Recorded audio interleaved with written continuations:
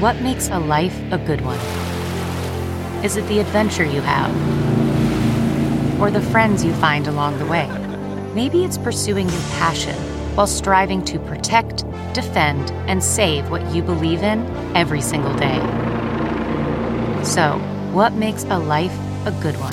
In the Coast Guard, we think it's all of the above and more, but you'll have to find out for yourself. Visit gocoastguard.com to learn more.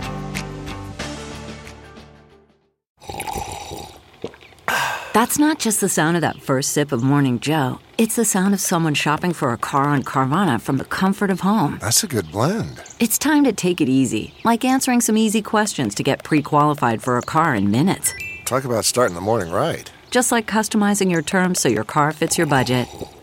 Visit Carvana.com or download the app to experience car shopping the way it should be. Convenient, comfortable. CarMax is putting peace of mind back in car shopping by putting you in the driver's seat to find a ride that's right for you. Because at CarMax, we believe you shouldn't just settle for a car. You should love your car. That's why every car we sell is CarMax certified quality, so you can be sure with upfront pricing that's the same for every customer. So don't settle. Find love at first drive and start shopping now at CarMax.com. CarMax, the way car buying should be. Welcome to episode 263 with my guest, therapist intern Erin Fox Bishop. Today's episode is brought to you by Squarespace. Squarespace is the easiest way to create a beautiful website, blog, or online store for you and your ideas. Squarespace features an elegant interface, beautiful templates, and incredible 24/7 customer support. Start building your website today at squarespace.com. Enter offer code MENTAL at checkout to get 10% off.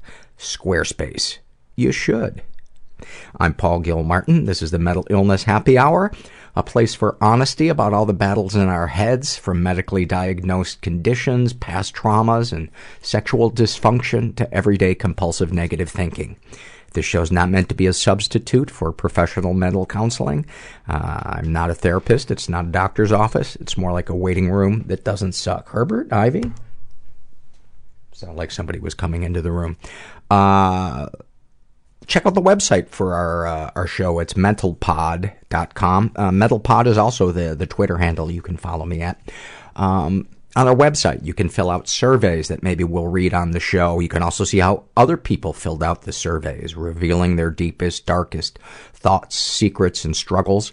You can read blogs and guest blogs. You can financially support the show. All kinds of good stuff there. So, yeah, go check it out, mentalpod.com. Today's episode, I really love. It's with Erin Fox Bishop, who is she's almost, I don't know if she's almost done, doing her hours, but she's a therapist intern. She's working on her hours, working on getting her license. And, she just, is so open and honest about her life and her struggles. And then at the end of the episode, she takes a couple of the surveys, and we go through that with her, and it's just, I just love it. So, I don't know why I feel the need to pump up the episode. I think part of me feels like you're ready to bail on me. You know, I caught your eyes darting towards the doorway, and I'm getting a little nervous. I have some abandonment issues, I'm not gonna lie. But I also gotta say, you've been pretty fucking undependable. There's a couple of times in the last 2 weeks that I needed you and you weren't there. So, listener, I think you and I need to go back to counseling together. How codependent would that make me if I felt that I needed to go to counseling with every single one of the listeners? I couldn't afford to go to counseling 3 times a week. See the joke I made there? I only have 3 listeners. All right. This is a struggle in a sentence survey. Oh, I want to give a shout out to a podcast that I love, run by people that I love. It's called Taboo Tales. And you remember Loren Sala. She was a guest on our podcast. And she runs it with Simone, who was also a guest on our podcast. And they've had guests like, that's where I found Andrea Abbott as a guest. It's where I found Derek Block, who shared about Scientology. Anyway, they not only do a live show in LA, but they also have a Taboo Tales podcast now. And I just want to urge you guys to go check it out. If you like this show, you will love their podcast. It's some just great storytelling about stuff that's taboo. And I did one. And I had fun, even though it was terrifying.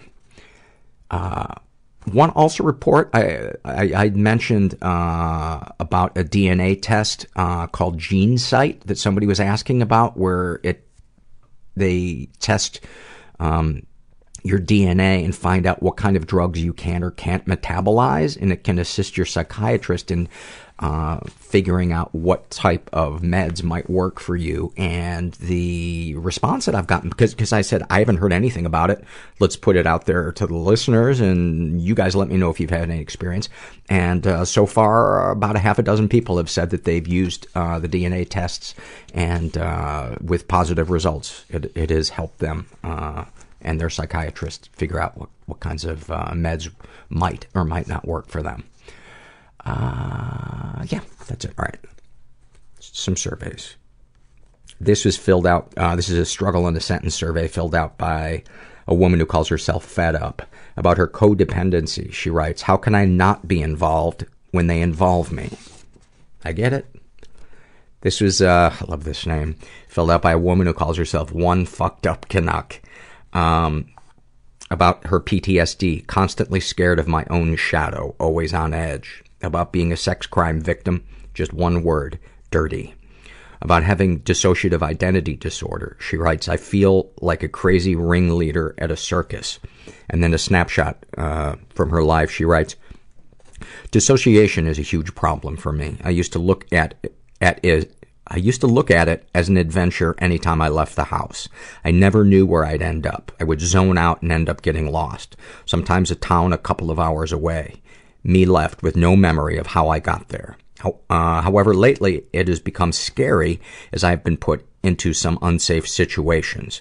Been through many therapists and still looking for some help. Well, sending you some love and some good vibes. And I can't imagine how confusing and overwhelming that must be. This is Struggle in a Sentence. I think these are all Struggle in a Sentence. Yeah, they are. This is filled out by a woman who calls herself, actually she's a teenager, she calls herself Eggles.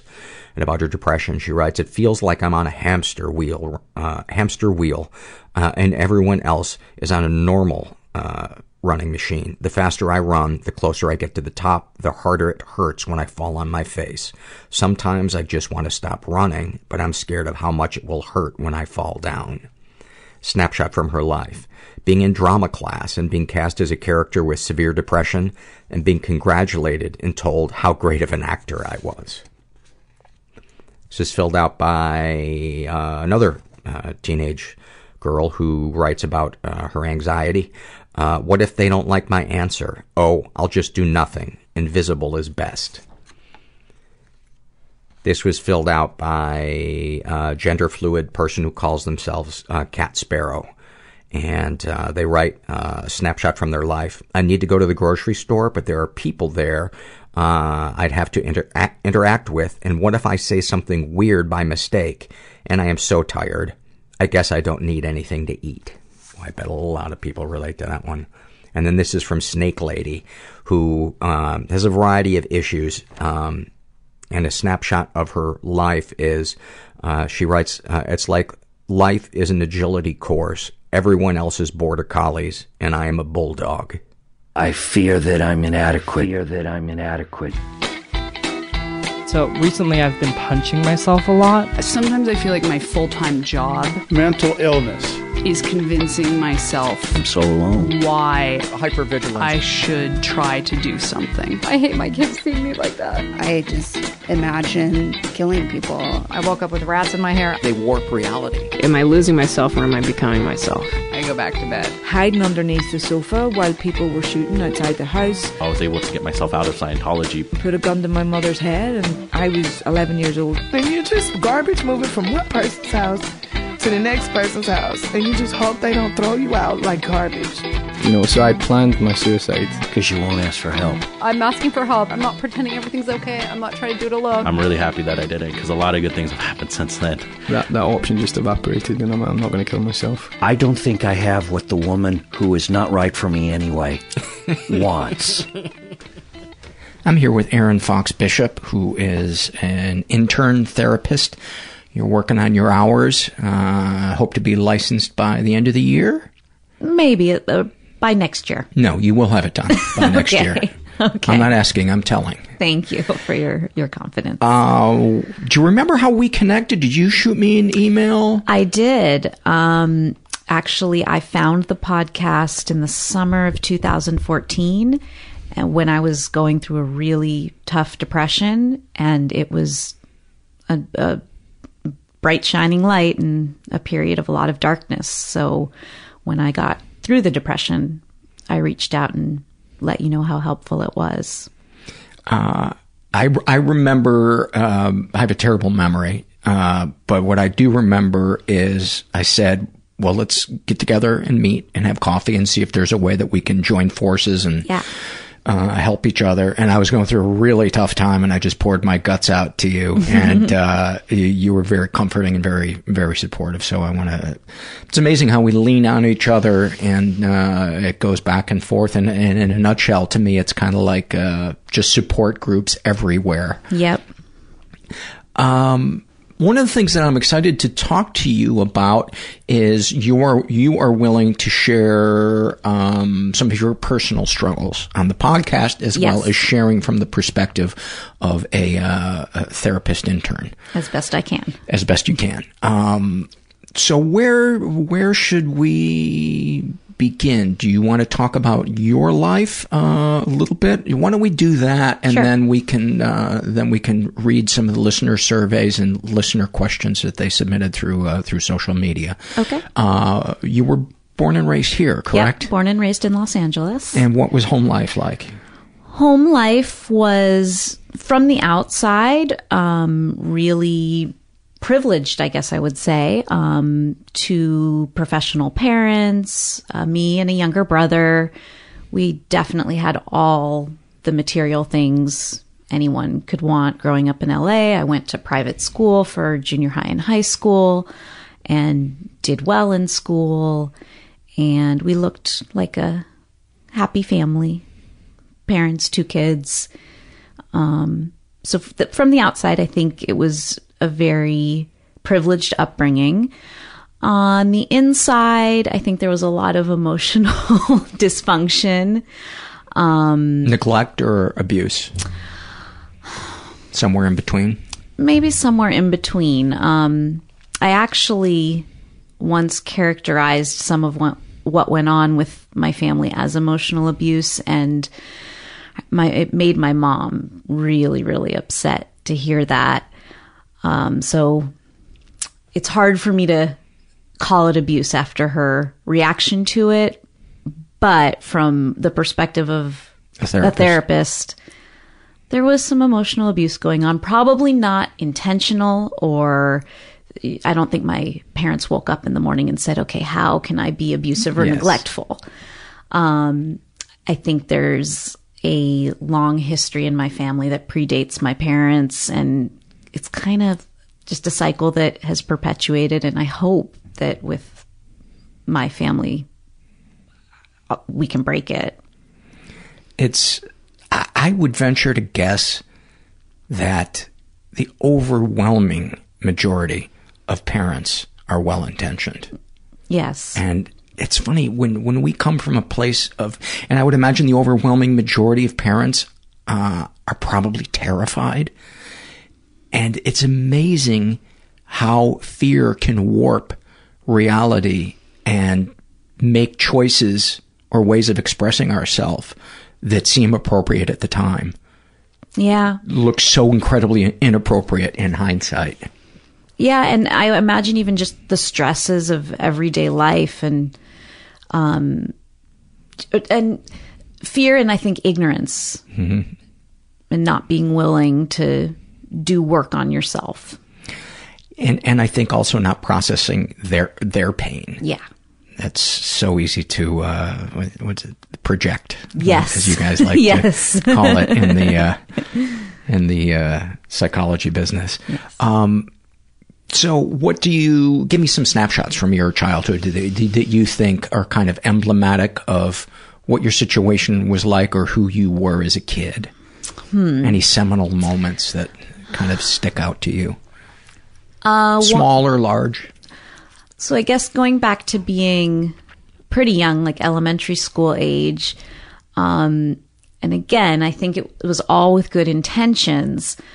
Whenever I had a school project of any significance, my mom would pretty much hijack the project, and essentially I would just be her helper on the project because she wanted to make sure it was good enough, if not the best project in the class. And I'm sure that her reasoning behind that was, oh, well, all the other parents are helping their kids. And I'm sure they were. I don't know to what degree. But I always felt like a fraud when I would bring my project into class, knowing that, my mom basically did it. I mean, I was there. I witnessed it. I followed instructions that she gave to me. Now that was hard for me and took a lot of my sense of self-efficacy away, and that's kind of followed me through my adult life, where I often feel like, oh, well, I can't do this, and I have to challenge that automatic thought a lot. Do you have a voice in your brain that calls you a fraud? Yes, for sure. I have a voice in my brain that calls me a lot of other awful things. Share them with us if you're comfortable. A fraud, a failure, selfish, generally not good enough, among other things, but those are the main ones that come to mind. Those sound like the greatest hits that we all deal with. If you really knew me, you wouldn't love me. You wouldn't be my friend. Yeah, I'm not that nice. I don't actually do things for the right reasons. Yeah. I was just having coffee with a friend today, and he and I were both talking about how difficult it is to take a compliment. Yeah. And how often we want to be recognized, but then when we are recognized, we think, oh, you don't know. You don't know. You only know part of me. True. You don't know how selfish I can be. And, it's absolutely true. Or I didn't work as hard on that as you think I did. Or how many mistakes I made, or that there's a portion of me that has an ulterior motive in doing this thing. Yes. Yeah. So give me some other snapshots. The one that really sticks out for me. So my parents were both in the law, and specifically my mom was a prosecutor. She's now retired. So she's real good at putting people on the witness stand.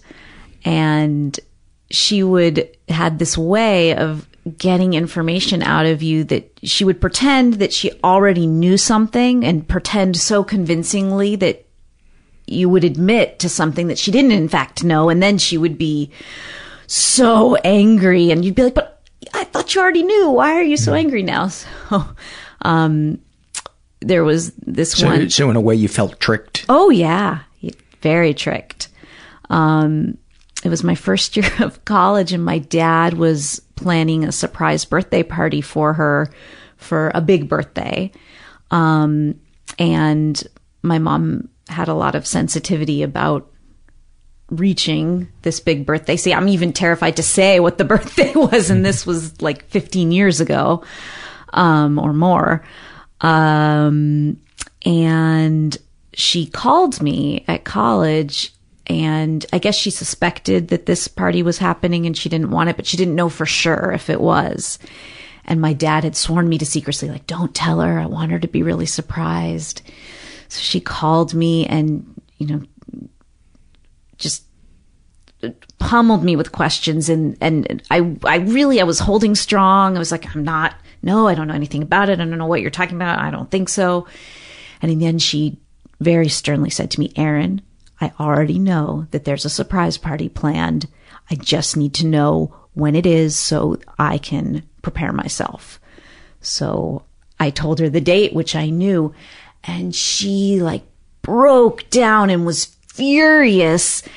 And she said, and it occurred to me, she didn't actually really know there was a surprise party. I had just let the cat out of the bag, but had been more or less manipulated into it. And so then I just felt like I was in this terrible position of my dad's going to be mad because What a terrible position to be put in. Yeah. It sounds like control is a big issue in your household growing up. Yes, and still. Do you struggle with control issues? If anything, I just readily cede my control because the last thing I want to do is repeat a lot of my mom and dad's behaviors. So I often go perhaps too far in the opposite direction, so that some of my work is coming a little more to the middle there. Do you then get resentful that people take the power that you put on the table and stepped away from? Yes. How dare you take me up on the thing that I offered? Exactly. Yeah. Yeah. Would that fall under the umbrella of codependence or? Definitely. And I've done a little bit of support group work on codependency. For yourself? For myself. Mm-hmm. Yeah. Did you get anything out of it? Yes. And I admittedly probably should do more work on it. What are some things, if somebody's out there and listening and they have codependency issues where they easily become enmeshed with other people, or they don't know how to set boundaries, or they want to save people, what are some of the tools that people can learn going to, what are some of the things they can gain by going to codependency support groups? Well, I think the most valuable thing that can be gained is to know that you're not alone in struggling with codependency. And I thought there was something really powerful about being among other people who maybe with different relationships in their lives, but had issues with boundaries and with sacrificing themselves, and could talk openly about it and even laugh about it. And seeing people of all ages, all walks of life, it just makes you feel less alone and less like defective. Yeah. I completely agree. Broken and weird. Mm-hmm. There's something really cathartic when you laugh and cry about something that's universal among a room full of people who you know the majority of their names, they know your name. There is just something, I think, genetic in us that just kind of vibrates, almost like it goes back to that village level of we're in this together. Yeah. And I don't know, I can't really put it into words, but I can't stress enough how life-changing it can be when you find the right one populated by the right group of people. I agree. And finding the right one is important because not every group is the right fit for every person. No, and the right meeting of the right, the certain meeting of the right group might even be a nightmare. It might be populated by toxic people that don't have recovery. Yeah. So give me some other, I feel like we got a good snapshot of childhood. Is there anything else that you'd like to share from your adolescence, your early adulthood issues you struggled with? Well, I think what defined my adolescence was depression, pretty debilitating depression, and it started when I was about 12. I didn't recognize it or name it as depression then. It just was, and no one else around me seemed to recognize it because I was always performing well. I would do my schoolwork. Whatever activity I was involved in, I would do what was asked of me and usually do it pretty well. So I guess I was a high functioning depressive. Did you put on the good mask that everything's okay? Or could your parents and your brother see that something was off? Well, that was the thing. I don't feel like I was putting on a mask that everything was okay at home. I mean, I remember there'd be times when I would all weekend I would just kind of want to stay in bed, which I recognize now as a really big indicator of depression. I was moody, which I guess a lot of teenagers are, but rarely was I happy. And I can't really compare to someone else's experience because I only lived mine. But looking back on it, I wish someone had recognized that maybe I needed some help. And probably think one of my parents perhaps should have seen that something was off. What ideally would you have liked to have happened? I think even just the acknowledgement from my parents, hey, it seems like you're having a hard time. And just even throwing it out to me, an open-ended kind of question of, is there anything we can do to help? Or is there anything you need? I wonder if that in itself would have created room just to start a dialogue, maybe get me into some therapy. I don't know if I needed medication then. It's hard to know what would have been helpful. Do you take medication today? I do. And when did you start that? So I've been on various iterations of medication. The first one I started with, not under a psychiatrist's care, which I do not recommend, was You were under the Zoloft. care of a street vendor, right? Actually, a gynecologist, which, yes, they're a doctor, but I don't think they're the appropriate type of doctor to be prescribing and regulating someone's psychotropic medications. Yeah. So that was when I was... And then you show your psychiatrist your vagina. Yes. That's So it all works out. It does all work out. It does. It balances. No, I do not show my psychiatrist my vagina. And if your psychiatrist asks to see your vagina or any part of your body, you should run far away and report them to the board. I think when I was 18 or 19, I started crying in my gynecologist's office, and he said, "Oh, here, take some Zoloft." Why would a gynecologist have Zoloft? I don't think. I mean, he wrote a prescription. Oh, okay. Yeah, he didn't pull out a sample. I was going to say that would seem very odd. Yes, no, to me. He wrote a prescription for it, and I think that's actually quite common even still for GPs, yes, or gynecologists, perhaps too, to recommend or even prescribe medication that's not really under their area of expertise. Although now that I think of it, with postpartum depression being so common, maybe it would make sense that some would have it. I don't know. Well, I haven't gotten there yet, but I did have a baby 5 months ago and actually went through a pretty severe episode of postpartum depression and was under the care of a wonderful psychiatrist who did collaborate with my OBGYN. But I still would argue that the OBGYN was not the person to be managing my care for depression. The psychiatrist was actually essential, and I'm still working with her.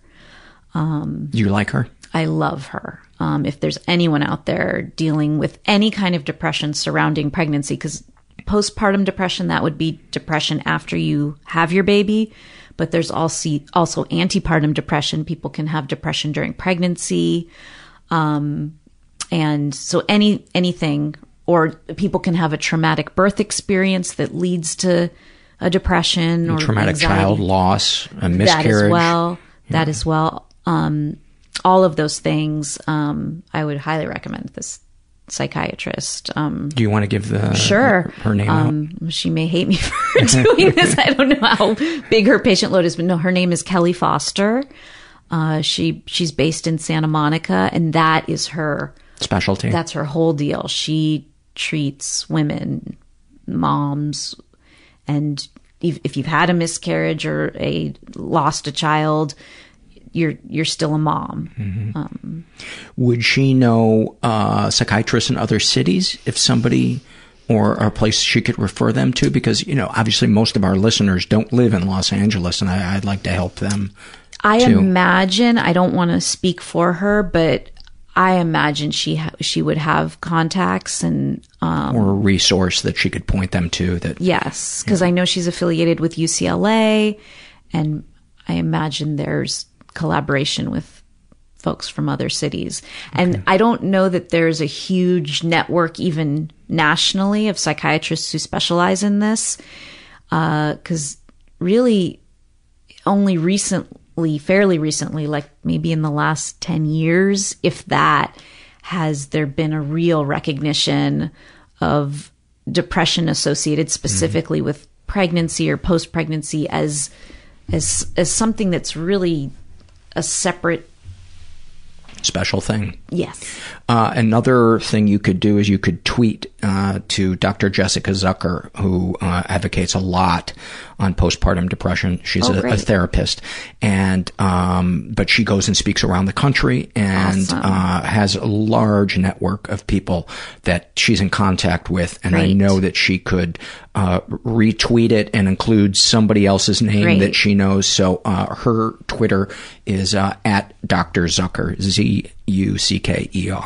or email me and I'll forward it to her. But awesome.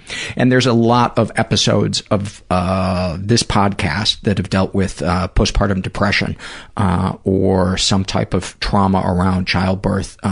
So on the website, the search box on the website, put in PPD or postpartum depression or pregnancy, and you should get some hits on that. Do you want to talk about the postpartum depression, or should we pick up when you started taking meds? Was it when you were 18? 18 or 19. Okay. Yeah, around that time. And what was that like? Well, I wasn't really in therapy, so it was just this, okay, I'm going to take some medication. I don't really know if it helped or not. I mean, depression is also a cyclical thing, so sometimes you can do nothing and a depression can eventually lift. But looking back, I know medication does work for me now and has over the last 10 years or so. So I'm guessing it helped, but there was no real tracking of what was going on. That's the thing about mental illness that's just so frustrating, is it's like fog. It's like trying to chase fog. Can you describe the fog to us? How many miles wide by miles wide? Well, I don't know. I was in the middle of it. Yeah. When did it roll in? I don't know. I woke up and it was there. Yeah. Yeah.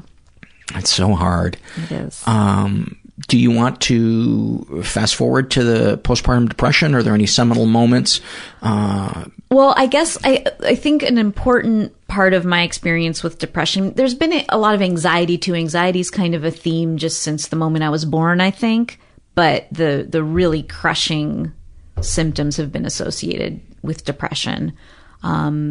Although I do think they kind of go hand in hand. Absolutely. They come in a 12-pack. Yes, they do. They do. But somehow I'm able to survive the anxiety better than I survive the depression. Well, I guess anxiety is activating, whereas depression is... That's a perfect way of putting it. I was trying to search for the way to say that. And I think you've nailed it. Activating and deactivating. Mm-hmm. And you can sometimes... when you fool yourself that you're doing okay because you get a lot of shit done maybe when you're anxious. Exactly. And my cycle tends to be that I run myself down completely because of anxiety and then reach this dead end of depression and fall down real deep. That's a pretty sweet 1-2 punch. Yes. And I was having depressive episodes starting from at least 12. Like looking back, I can see, oh yeah, that's what was going on. But my first really huge one where I had suicidal thoughts and was like, I was thinking about, I think I should take my life because I just can't live like this, was when I was about 27 or 28. And can I ask how old you are now? I'm 34. I'm almost 35. Okay. And it was like something I'd never experienced before. Like I was planning out, when it would be okay I didn't really know exactly how I was going to take my life. I was thinking, okay, maybe I'll get a gun, I'll find some pills. It wasn't totally concrete, but there was this whole thing, well, I have to get my affairs in order. I can't kill myself, but leave things for people to clean up. So, that's so heartbreaking. Yeah. That's so heartbreaking. Yeah, it is. And at the same time, it felt very logical at the time. Like, okay, if I'm going to do this, I at least need to have a clean exit. So I've been off and on medication since my mid-20s, and I don't actually remember if I was probably off medication when that happened. So I did get myself back into therapy. I did get on meds, Zoloft again. And I was lucky in the sense that I respond well to SSRIs. That's the type of medication that Zoloft is. And relatively quickly, I mean, no antidepressant that I know of starts working the first day or even the first week. But within about 2 months, I definitely notice changes and pretty significant lifting of the intensity of, and the suicidal thoughts tend to go away. So, and I stayed in therapy. And so that was good. Came out of that. And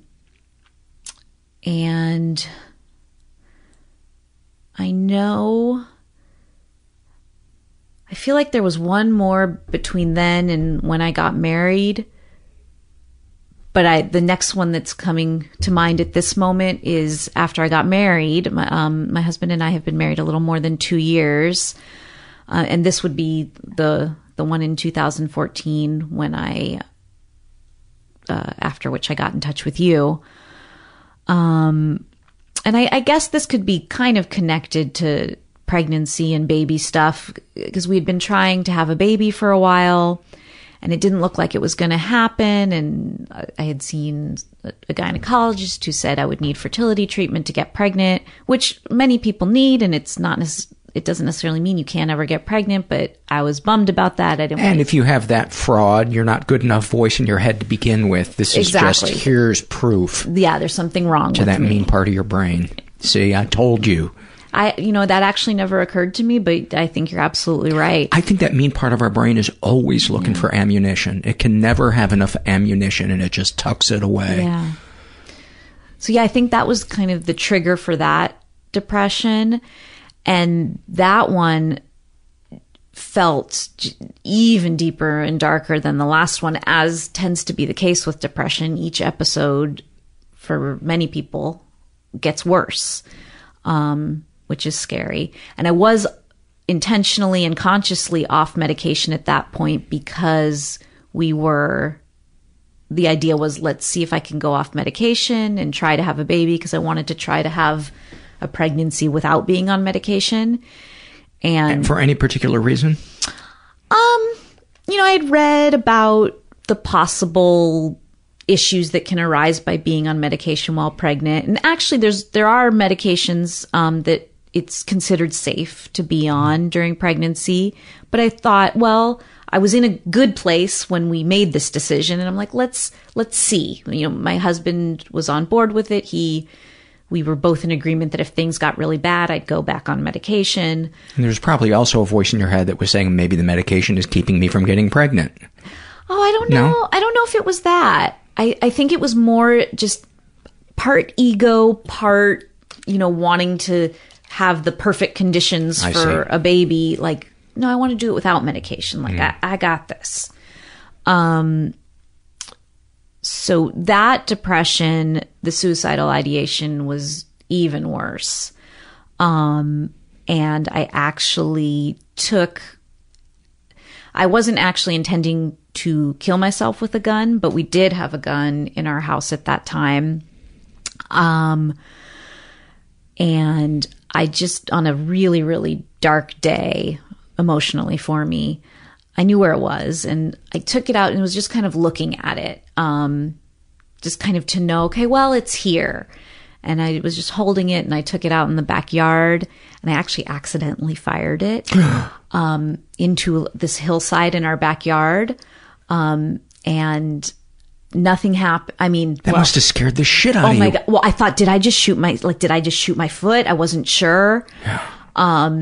And also I could have been, arrested for discharging a firearm. Thank goodness no, it just lodged into this little hillside area. I was not hurt. And no one else was hurt. No one seemed to notice in the neighborhood, or if they did, they didn't do anything about it. But the even more terrible part was I was so shaken up after that happened that I put I was so shaken up after it happened that I brought the gun back into the house and put it down, but it was still cocked such that if you pulled the trigger again, like all you would have to do is touch the trigger again and another bullet would fire. And I was not even thinking about that. So I just put it down and I wrote this note to my husband because I'm like, okay, I need to just go leave and take a drive, maybe go to the beach or something. So I typed out this note to my husband and left it with the gun because I wanted him to know what happened. I didn't want to hide it from him. But he comes home and he sees the gun in the note, and his first thought is, oh my God, she killed herself. But then he realized, wait, how would the gun get there? But then he goes to the gun and picks it up. And it's cocked. But he didn't realize that immediately. So he could have shot himself accidentally. Fortunately, none of that happened. And he did realize, and he uncocked it. And now the gun is hidden from me and I don't know where it is anymore, but that's probably for the best. But that was just so frightening for both of us. And was it a wake-up call? Yes. Yes, it was definitely a wake-up call. And I went back on Zoloft again, took it all the way up to, saw a psychiatrist, got back in therapy, took the Zoloft all the way up to the highest dose, but it wasn't kicking in. So I switched to Prozac. And I guess somehow, which it's also an SSRI, and somehow the switch to Prozac did it. Sometimes with this medication stuff for depression, anxiety, it's a personal thing. And it's kind of like experimentation. You're the lab rat, and the psychiatrists, at least the ones I've worked with, have kind of told me up front, well, we don't know what's going to work. It's a lot of throwing darts at the wall. Yeah. So like, all right, let's try switching to Prozac. And fortunately, I didn't have to go through many medications. The next one worked. And funnily, within a month after going on Prozac, I got pregnant. Which was, we were thrilled because Did you name your baby Prozac? We joked about that. We totally joked about that. Oh my God, we should name this baby Prozac. We did joke about that. And it was very, very happy because we didn't think we could get pregnant, and we had sort of stopped trying. It was sort of like, okay, crisis mode. And it was a little scary because I'm like, okay, so I'm pregnant. I'm on medication. Okay. And I was committed to, I am not going off this medication. I mean, I talk to the psychiatrist and you do the cost benefit analysis of, well, would it be better to have a little bit of medication or to have a mother who's suicidally depressive? Probably better to be on a little bit of medication. And the studies seem to show that for at least the SSRIs that are considered safe for pregnancy, that there's really a very, very minimal risk of anything for the fetus, because the fetus doesn't even get the whole, it gets a tiny, tiny, tiny fraction of the dose that you're taking. Stayed on. So actually, Prozac, I thought it was the Prozac helping, but I think it was really the hormones associated with pregnancy that made me feel so good. But throughout pregnancy, I was horribly sick physically for the whole pregnancy. So it was kind of like vomiting, like there was a couple months where I was like literally in bed for a couple months because I couldn't eat. Like it was that, and that was terrible, but I wasn't depressed. I was like, oh my God, I'm so sick. But I was hopeful, and throughout the pregnancy, even though lots of discomfort and lots of sickness and nauseous all the way to the end, I was like in a good mood. And I'm like, great, Prozac. And I knew I was at high risk for postpartum depression because people with a history of depression have a very high risk of postpartum depression. But I thought, no problem. Look how happy, or at least high spirited I've been during pregnancy. I'm on the Prozac. I'm going to stay on the Prozac after I give birth. We're great. Smooth sailing. That's not how it turned out. Fortunately, because of my training and experience, I was on pretty high alert and like knew pretty early on when things were starting to go wrong. I would say about 6 weeks after my son was born, when after that initial kind of hormone rush after you give birth, I ended up with an emergency C-section. So for 3-4 weeks, I was on, all the good Vicodin or whatever. I don't even remember, but that makes you feel pretty good. And so, all right, 6 weeks out, no more happy drugs, hormones levels plummet. I was breastfeeding, and so that keeps your hormone levels, your estrogen, basically non-existent. And I think that, I'm speculating, but I'm thinking that dramatic hormone shift after, I guess, all the happy hormones of pregnancy triggered some pretty ugly postpartum depression. I did at 6 weeks out when I started. And you were still on the Prozac at that point. I was still on the Prozac, and I called my psychiatrist and I said, things are not going well. And we tried upping the Prozac, but it was getting so dark so fast. We were living on a 10th floor condo. I was having visions of just going and throwing myself off the balcony. I didn't want to hurt my baby, but I was having constant thoughts of, well, what if he just doesn't wake up? Like, mothers are terrified of SIDS and their baby's not waking up. I was kind of like, well, maybe he'll die of SIDS.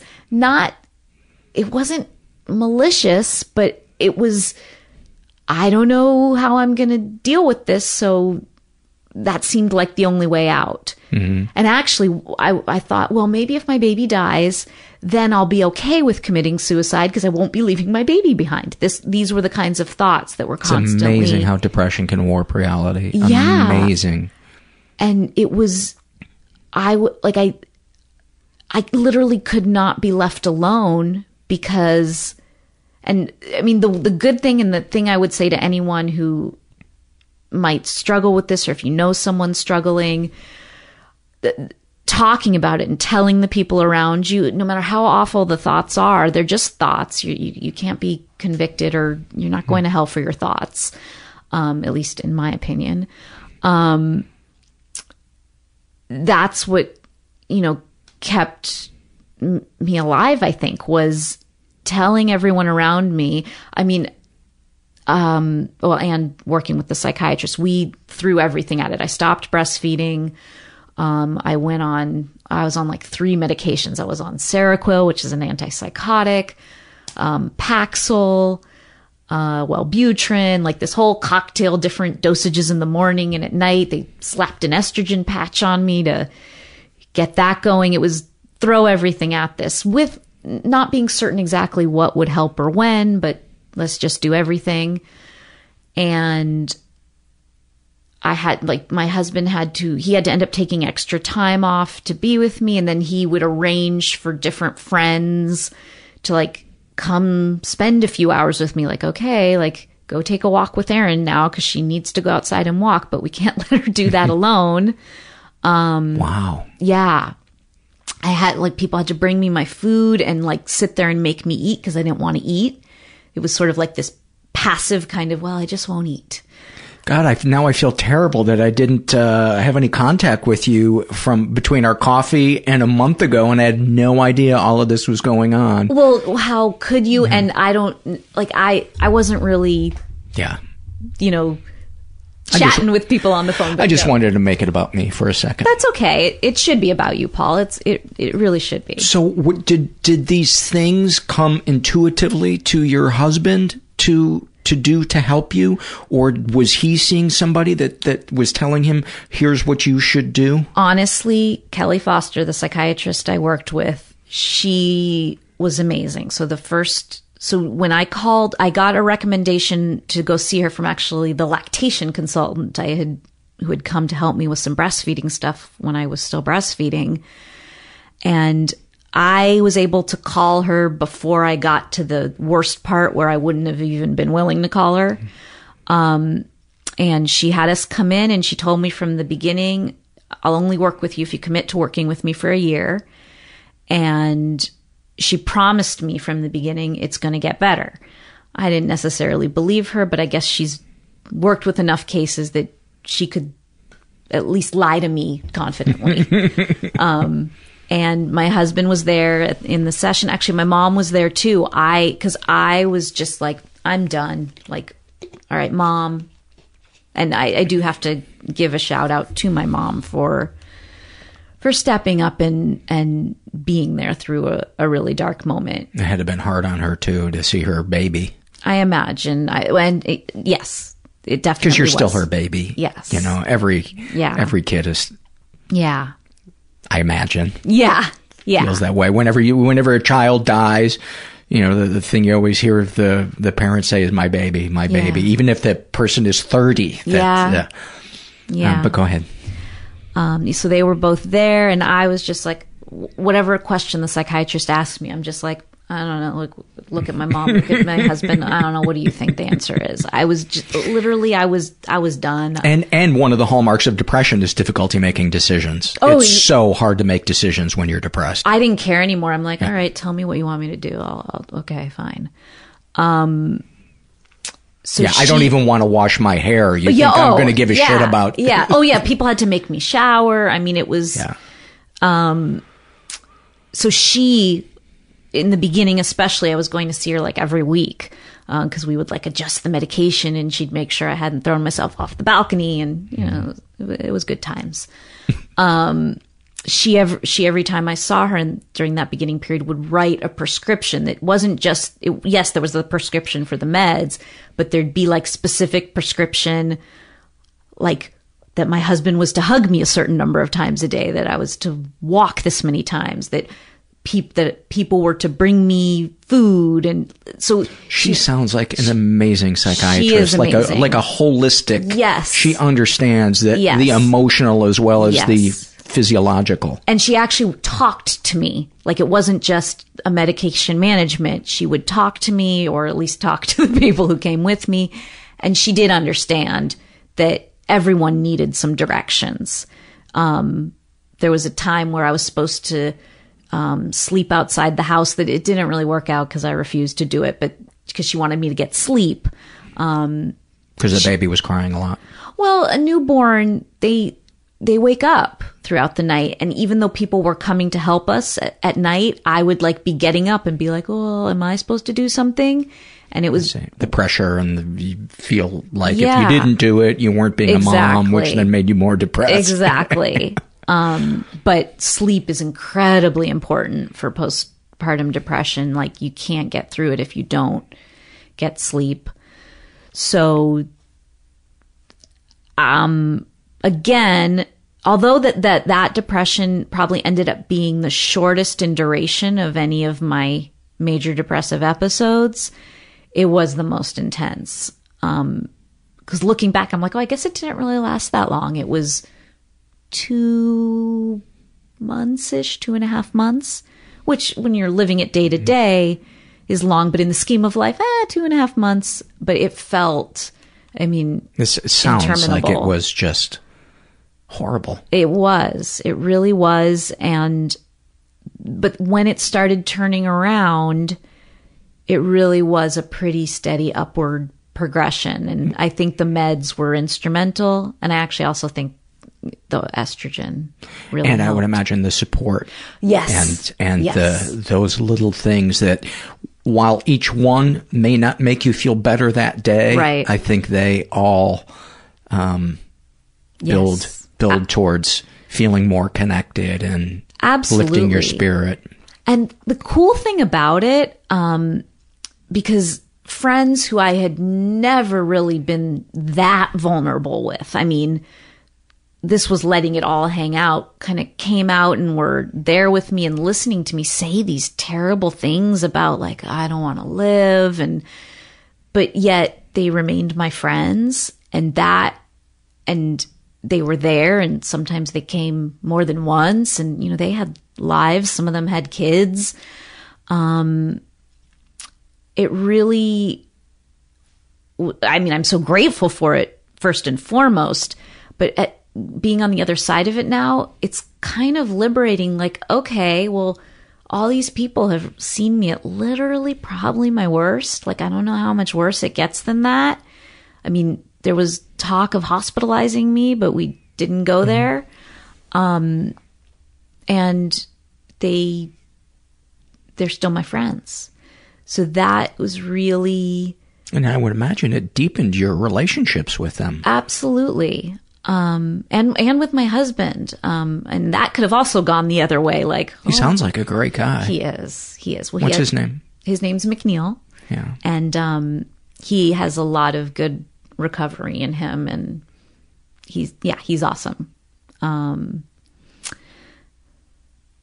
So there's not that I would want to go through it again, but I am the happiest, I would say, now that I think I ever remember being, because there's just nothing, I don't feel like there's really too much more to hide or to be worried about people seeing me and not loving me anymore. There's something really nice about having your cards on the table. Yeah. There's something really nice about it. And also, if I wasn't before, I have no problem. I'll be on medication, whatever I need to be on for the rest of my life. Like, fine. I accept that. And that doesn't mean that I won't experience a depression again. I mean, I'm still afraid of what might come next, but no more experimentation of, well, let's just see what happens if I go off meds. No, I don't think that. Yeah, I need to remember that too. About once every 5 years, I'm like, well, maybe my chemistry changed, and this new diet I'm on is...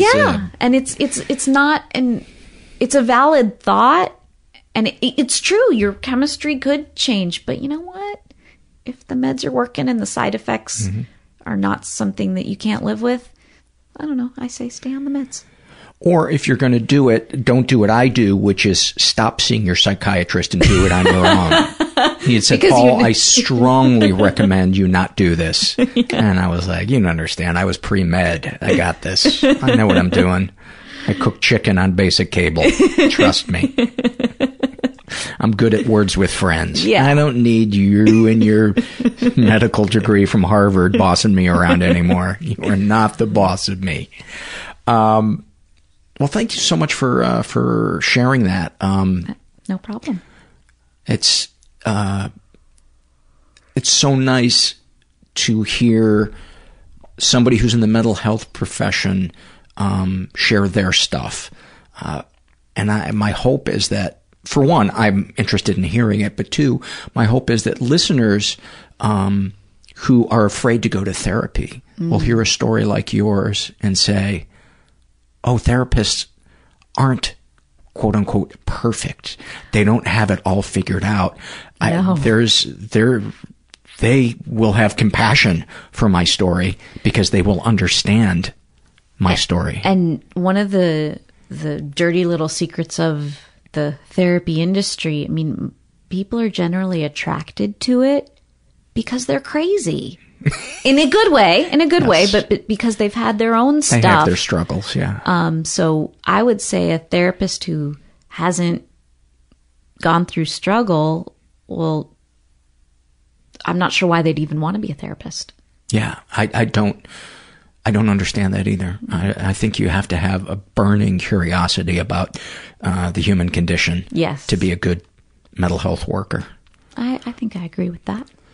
So one of the things that you and I were talking about to do for your episode, I had mentioned if you want to print out some surveys and read them, that would be great. And you thought I said that you would take the surveys, and you agreed to do that. And so I was like, well, why don't we do both? If you're comfortable reading your survey responses, sure. Let's do you taking the survey first. Okay. I didn't actually write out responses, but I'm happy to do my best to just respond. Yes. So which surveys did you choose to do?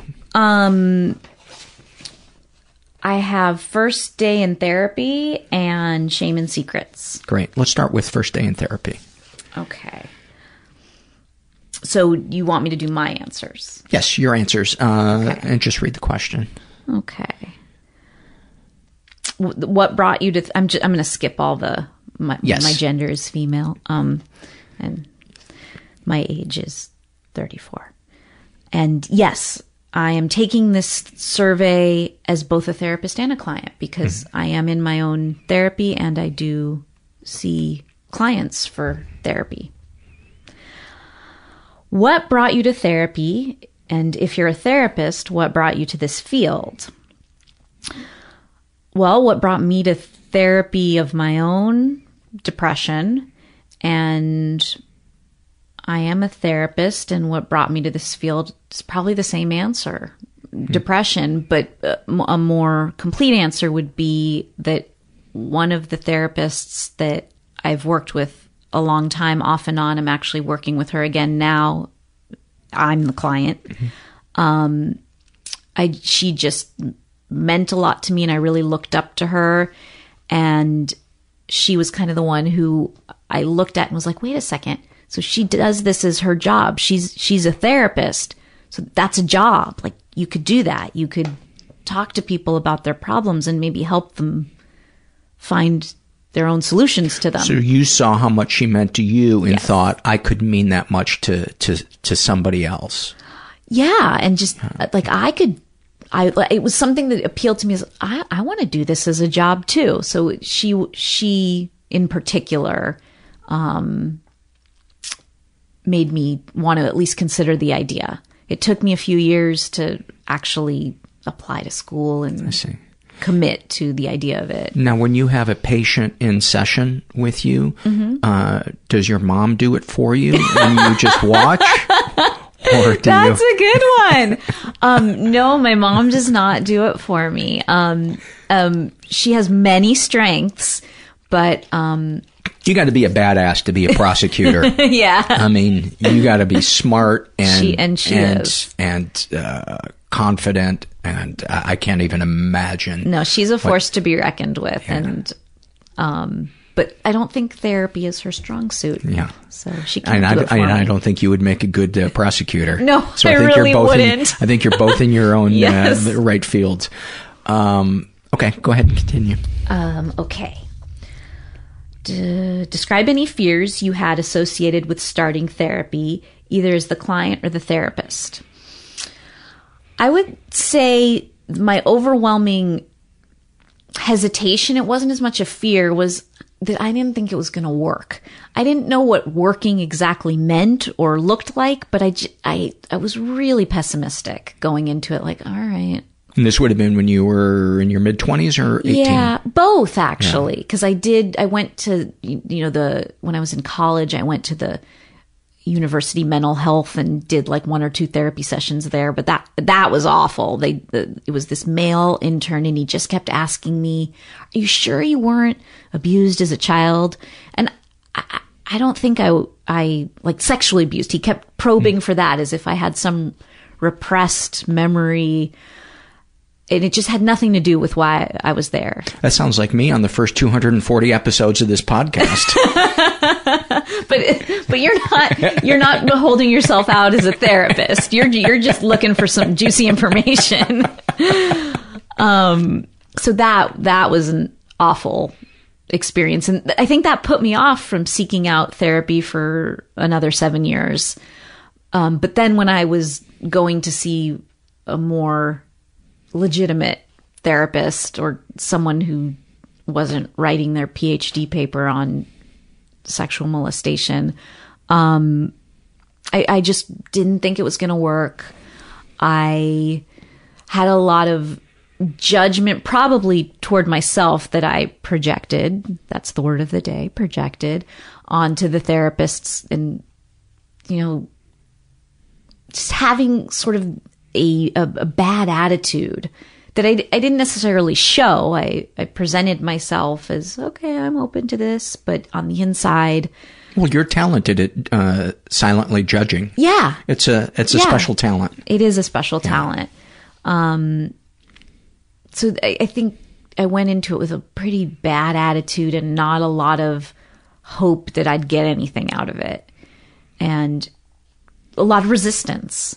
So I really relate when a client comes in and is shy or reserved, or you can tell if someone is...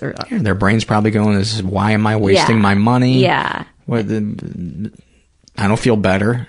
Right. I feel awkward. And that's the thing. And my therapist, the first one that I really started working with, was open with me about this in the beginning. And I do the same with my clients now. She said, "So I want you to know, starting a therapy process, you're probably not going to feel better right away. And in fact, you might feel worse, because in therapy, we're going to start talking about what's going on with you, maybe talking about some things in your past that may not be pleasant, and it's going to bring up things maybe you haven't thought about, and you might be walking around being like, well, why am I in therapy? I feel even worse than before I started it." And I have heard from people who bail at that point. It gets too painful and they bail. And it's like, no, you are just about to strike oil. Yes. There you are. Yes. It's the earth is starting to rumble. Hang in there. Yeah. And I think it's really hard to be a first time person in therapy and get through that hump of, this just feels really crappy, especially if you don't have any precedent to know, oh, but maybe if I work at it a little more, I'll have a good insight, or I'll just break out of a certain pattern or learn something that will help me. So yes, my fear was more of a hesitation and a bad attitude. Of the fears I described, did any of them come true?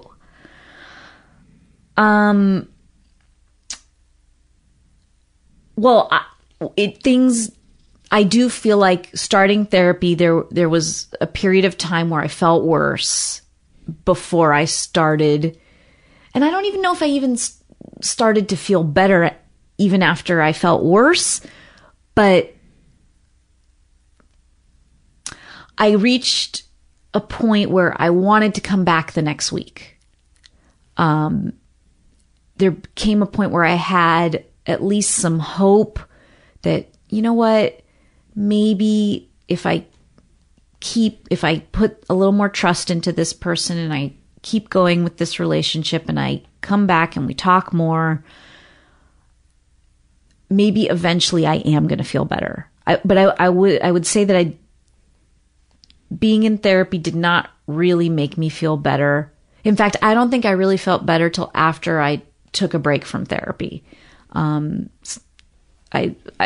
been in therapy off and on for like 10 years now, but I think sometimes if you do a stretch of therapy, like you do 6 months, a year of therapy, and then step away from it for a minute, I think a lot of good processing actually happens then.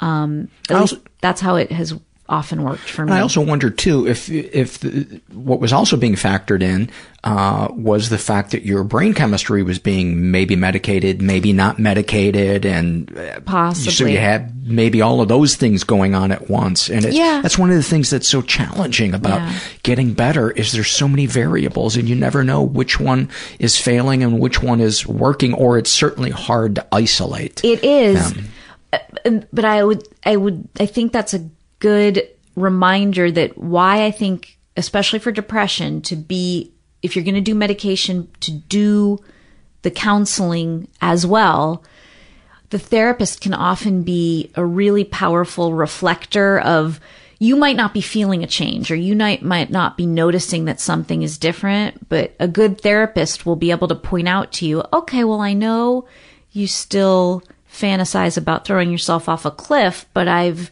noticed that you're actually exercising more now, or something. The therapist can often notice changes in you before you can notice them in yourself. Yeah. And sometimes hearing them at least causes you pause and like, oh, okay. And support groups too. Support groups too. Often the people in the support group will recognize the light coming on in your eyes before you do. Yeah, I think that's true. And I would imagine therapists as well. That must be a magical moment when you have a client come in and you can see that the light has come on in their eye.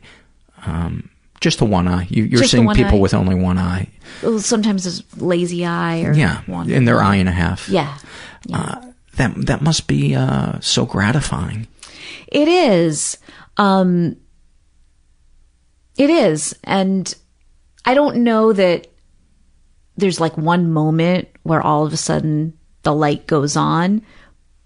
But for me, at least with clients I've seen, it's, wait a second, like 3 months ago we were talking about this, and now look at this evolution.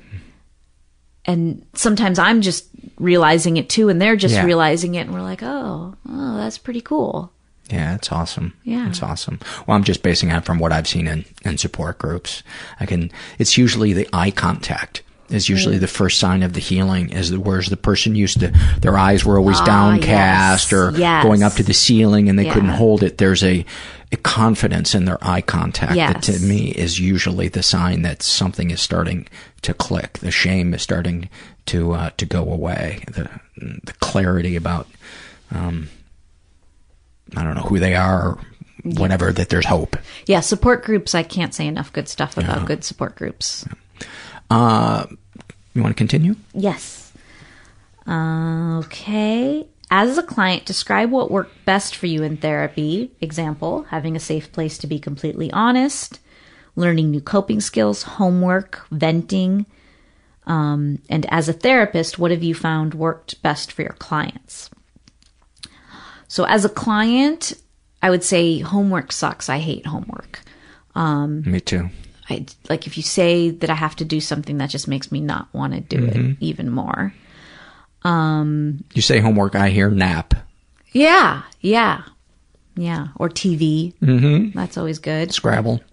Oh. Netflix. Netflix. I like Netflix. It's homework of a sort. Mm-hmm. Good distraction or avoidance. So things I think that worked best for me were having the messages in my head that I'm such a terrible person challenged, and someone forcing me to, okay, fine. Yes, I get it. You believe you suck, but I notice these good things about you. And it can be so hard to take in. So uncomfortable. And I literally roll my eyes. But having that reinforced over and over and over again, that there's good stuff about me, even when I'm talking about, but I didn't do this and I was supposed to do that and I'm just, failing here and failing there. Having that continually challenged has been huge for me. 'Cause I actually... You struggle with perfectionism? Yeah. Because it sounds like it. Yes. And what I'll do is, if I don't think I can do it well enough, I'm just not going to bother doing it at all. Me too. Because, again, there's so many... If I'm going to fail, I'm going to fail on my own terms. I'm not going to waste my effort and fail. Yeah, exactly. It's inefficient. Yeah, exactly. Yeah, I don't, and... I'm streamlining my failure. Yeah, let's just stick to what I'm confident I can be mediocre at. Mm-hmm. The only moving part will be bed. Yeah. That's it. Yeah. Me and bed, 2 parts. I love bed. I mean, bed is my refuge. Sweet, sweet bed. Yeah. Bed's pretty awesome. Nobody understands me like my pillow. It's true. I swear when I lay my head down, I hear it go there. Yeah, and flannel sheets in the winter. Awesome. Yeah, so that's helpful. I think what's also helpful is being held accountable, not in a judgmental way, but because I also, one of my tendencies is, okay, I don't really want to come to therapy anymore. Can we, like, before I've actually done enough, can we switch to just every other week? Or I've done that. Or you know what, maybe just once a month, and let me just take a few weeks off and then we'll pick up again. And I'm not saying that I disagree with taking conscious breaks in therapy, but I kind of try to just sneak out, like, okay. And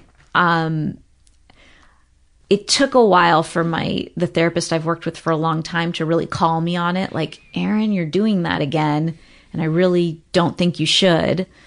And probably if she had done that earlier in our relationship, I'd be like, well, fuck you. I'm done and I don't want to do this anymore. I probably wouldn't have said it like that, but I would have put my foot down and like, well, sorry. So I think being held accountable to do my process as best I can has been important. Yeah, venting's good. Coping skills. Yeah, maybe they're like learning some skills kind of related to meditation techniques, because as part of therapy, my therapist recommended that I take a mindfulness meditation series. And it was actually it was a group doing mindfulness-based stress reduction. This was the name of it, mindfulness-based stress reduction for depression. It was like an 8-week series. And I think I learned some good tools through that.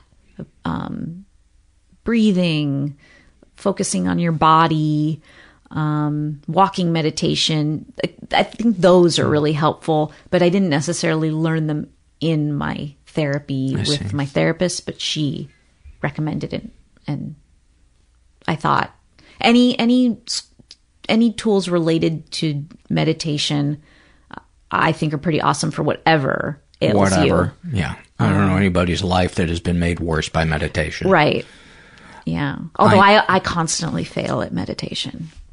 Do you really think there can be a failure at meditation? Oh, you're kidding. Okay, I was but I do feel like I fail at meditation. I do too. Yeah, I do too. It's so often. I always joke. It's 20 minutes of me thinking about myself with my eyes closed. Yeah, or I fall asleep and then I can't, yeah. So that's but it's better than not trying it. It is. Yeah. It is better than not trying it. As a therapist, what have you found worked best for your clients? I don't think there's any one size fits all, but I think the only thing that is one size fits all is just empathy and listening. But I think it depends on the person what's going to work. With some clients like homework. They're like, yeah, give me something to focus on this week and let's talk about it next week. And some clients are more like me and they don't want anything to do with homework. So yeah, I think it's pretty dependent on the individual. Next question is, as a client, what were your initial impressions of your therapist? Was there anything he or she did that was unsettling to you? If you are a therapist, was there ever a time you said or did something that you later regretted? For me as a client, my initial impressions of my therapist were that she's just holier than thou, and that a feeling that she couldn't really relate to me, that she was in hindsight, do you think that was accurate? No, not at all. She's been an incredibly supportive presence in my life for a long time now. And I do genuinely now get the feeling from her that she likes me, I think, or she fakes it really well. And you were seeing her before you started training to become a therapist. Yes. She must, I don't know if proud is the right word, but she must be really touched I hope. by the fact that one of her clients is doing that. I think I'm not the only one. I mean, she's a supervisor for interns. I think she inspires a lot of people. Yeah, that's so beautiful. Yeah, she's cool. But in the beginning, Sure. Who is she? I don't know. Sitting there. Why is she wearing in her a leather scarf? chair? Yeah. And any mistakes that you feel like you've made or things you regret doing when you were...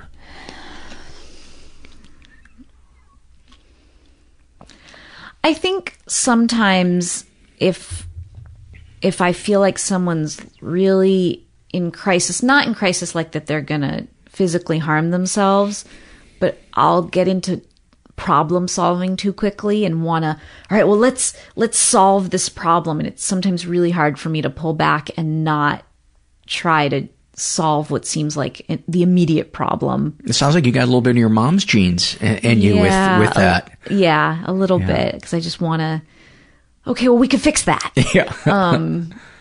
So that I think I have to watch myself with, and I think there's probably been times where I've jumped in with it too quickly. That's good you recognize it, though. Yeah. It's a start. What's the next one? The next one is... this question is for therapists only. What do you do to prevent getting compassion fatigue? Did you find when you were starting out as a therapist that it was difficult not to bring your work home? I don't know that I've fully experienced compassion fatigue yet. And part of that's probably because for the whole time that I've been seeing clients, I haven't been doing it like as a full-time 40 hours a week thing. I've been doing it more part-time while I do other things also. So I think that's been helpful. And for me, even in the times of really dark depression, seeing clients has been one thing that I've wanted to do. So I'm not necessarily seeing clients when I'm in deep depression, but it's something that I'm like, well, I guess that's something I would want to do when you're like searching for that. Is there anything you would want to do? So sometimes I think, oftentimes the idea of getting to work with clients again is a motivator to try to get better. So I really enjoy working with clients. And in terms of bringing work home, I think about my clients. I mean, I feel like they're... How could you not? Yeah, they're you're so intimately involved with them. Yeah. They're not a file of papers. No, they're really not. Yeah, so I guess I do bring my work home, but I don't think that's a bad thing. Yeah, I think if it kept you from fulfilling your role as a mom and a wife and a friend, that would be an issue. But... Yeah, but I actually feel like so far, I mean, maybe there'll come a point where I've seen too many clients or it's getting to be too much, but I think it helps enhance my role as a mom, a wife, a friend. And sometimes a client might be dealing something that either I'm also dealing with or have dealt with. And there's like, it's almost like a little bit of free therapy for me. Like, oh, I'm not alone. Mm-hmm. So that there can be something like I get stuff out of therapy sessions with my clients. often. Not always, but often. I had a therapist, we started a session. She said, I was thinking about you the other day, and she, shared something about, whatever the issue was I was going through, and I was so touched. I was like, wow, it had never occurred to me that once I left that room that that I would be in my therapist's consciousness. And that was proof to me that, because I'm always looking for the proof that they're just doing this for the money. Even though intellectually I know that's not the case with therapists, I want to believe that that's true in my case, that I'm not worthy of. It's tempting. Yeah. But what's the next one? Okay. A question for clients only. Do you feel you can be completely honest with your therapist? If yes, describe how you came to feel that way. If not, describe why that is, what changes you could make, or some things you think your therapist could do to help you feel safer. For many years, I would say no, I did not think I could be completely 100% honest. I think there was always something I would hold back or even maybe fib about to make it look a little better because the shame is so deeply embedded. Like, oh God, I can't admit that. I mean, they'll definitely not like me then, or think that I'm really a mess then, or a hopeless case. Or is there anything that you can think of that you're comfortable sharing now that you withheld or minimized? I think I often minimized the extent and frequency of suicidal thoughts when I was having them, because one of my big fears was being hospitalized. Like, many people report that. So many people. I don't want to be hospitalized, so I'll say that I'm having some, but maybe even if I am kind of starting a plan, maybe I won't really. I'll just say, oh no, I'm just minimizing that a little, trying to strategically avoid an intervention that would take away my control. When my therapist asks me, have you made a plan? Mm-hmm. I always say no, but I'm looking for investors. That's pretty glib. I've yet to make a plan, but suicidal ideation is I've probably thought about killing myself 15,000 times in my life. It's so common. I don't know that everybody in the world has suicidal ideation, but I would say the majority of the people walking the earth, adults at least, have at some point, even kids sometimes have suicidal ideation. And I don't think it's a terrible thing to be stigmatized. And if you have had any kind of thoughts about killing yourself, it's not abnormal. I sometimes forget that bridges are used to connect pieces of land. What's the next question? Are there more? Oh, there's one more. Is there anything else you would like to share with a group of new therapists? Any insights from your work as a therapist or a client? I still consider myself somewhat as part of the group of new therapists, since I'm not fully licensed on my own. So I'm gonna withhold from the insights to share with therapists. Okay. Let's do the next one. All right. Ooh, shame and secrets.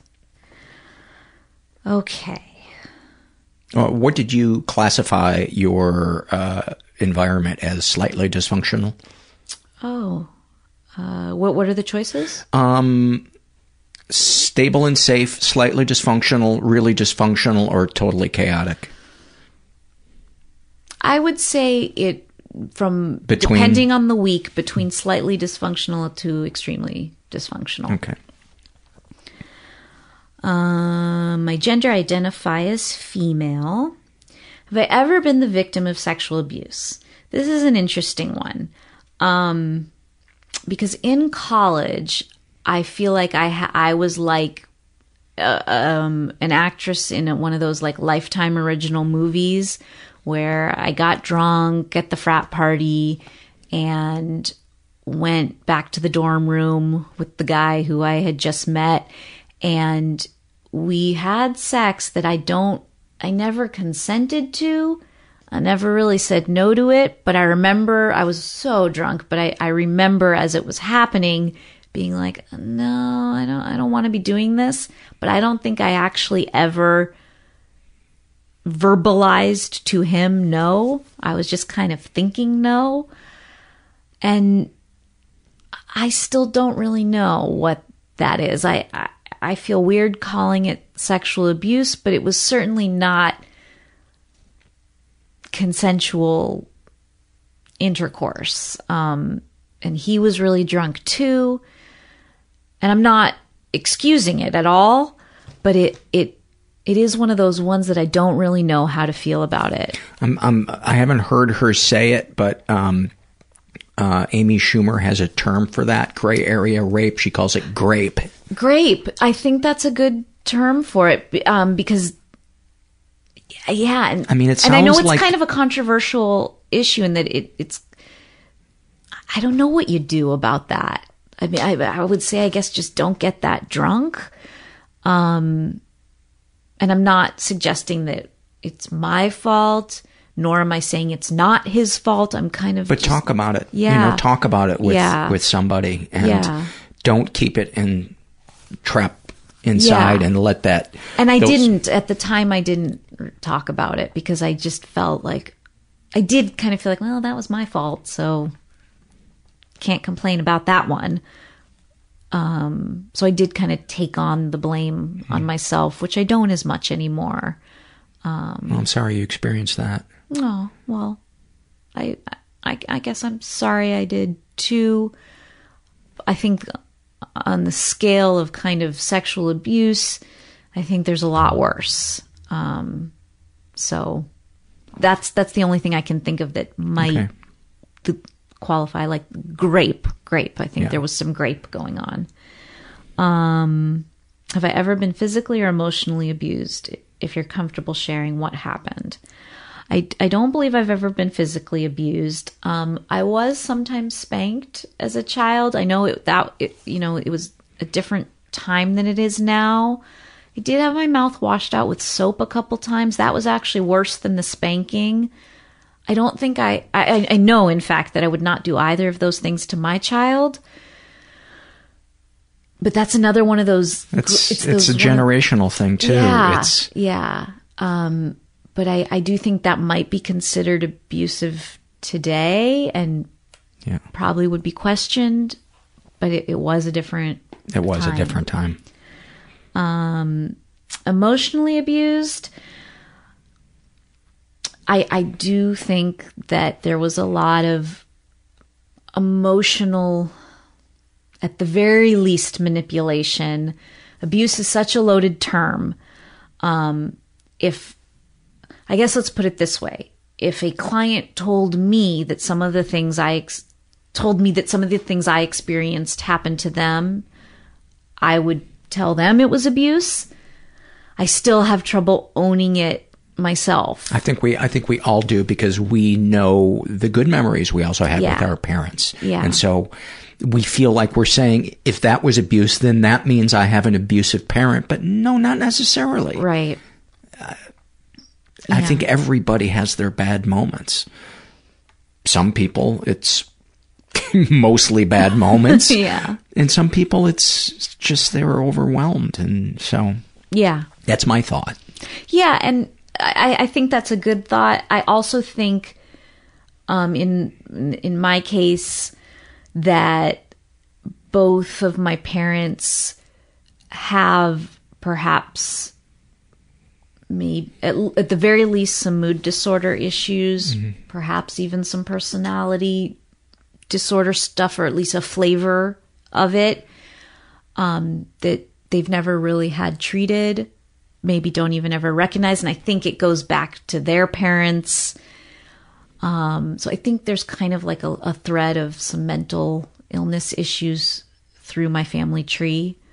I mean, not surprising considering the depression you'd experienced. Yeah. Yeah. And I know there's been a couple family members, like cousins, there have been some suicides. So it's complicated. It's so complicated. It's I mean, that's why I started the podcast. Yeah. It's like, you can't do a 5-minute magazine piece on this shit. No. And yeah, I hope that as therapy has become, and taking medication, being in therapy, going to support groups, I feel like it's getting more and more common and acceptable, and something that doesn't have to be so loaded with shame. Like, oh my God, I see a therapist. I know people do still have shame about it, but thanks to things like this podcast and getting it out there, that how many people, everyone has to deal with something. It's just a matter of degree to how much someone is in pain. So true. I hope that we'll just keep going in that direction. I think we are. I think we're moving forward. So that people can just get help with what they need help with, and not pass their shit on to others, and especially next generation.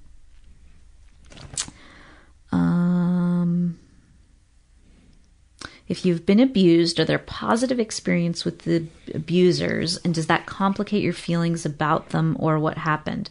Yes, of course. I have a lot of positive experiences with my parents. I think they're loving parents and ultimately good people. They sacrificed a lot and worked really hard to give my brother and I a good upbringing. And I know that they had a lot of pain in their own upbringings. So it does make it really complicated, especially now that I'm a parent. And I mean, my kid's only 5 months old, so I haven't had a lot of really emotionally complicated interactions with him quite yet. But I can only imagine as he gets older and he starts having opinions about things and feelings about things, and testing your boundaries. Yeah, that it's going to get, I'm going to have even more complicated feelings about my own upbringing. And then he will be a guest in 20 years. Hopefully. And I'm going to throw your ass under the fucking bus. As he should. Yeah. As he should. I'm sure I'm going to fuck up in numerous ways. I mean, obviously I will, because I'm a failure generally. And well, you're a terrible person. Yeah. And at so, your core. And so eventually I'll be a terrible parent. Your core is not unlike nuclear waste. It's not as dense. It's almost like nougat. If nuclear waste was a stinky nougat, that's kind of like that. That's kind of what you are. Yeah. Yeah. Yeah. And if it was hypocritical. Oh yeah, that's good. Yeah. That's awesome. I mean, I don't mean that in a bad way. No. I own that. Okay. I like that. Good. We're getting along then. Okay. What's the next question? What are your deepest, darkest thoughts? Not things you would act on, but things you are ashamed to admit you think about. I'm going to move this mic just a little closer to you. Sure. Oh, sorry about that. Well, one, for sure, when I was in the throes of the postpartum depression, was being somewhat hopeful. Well, maybe my baby will just die in his sleep. That caused me a lot of shame after the fact. Like, how could I think that? Or how could I not want to be with my child? Yeah,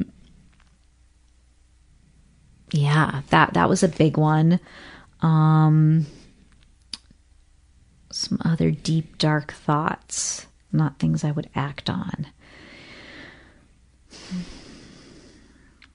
I mean, this is a hard one to admit, but sometimes, you know, some teenage boys are really hot. I'm not gonna molest them, but some of them are really nice to look at. I'll just leave it at that. Are you comfortable saying, what is there, like a cutoff age, or? Like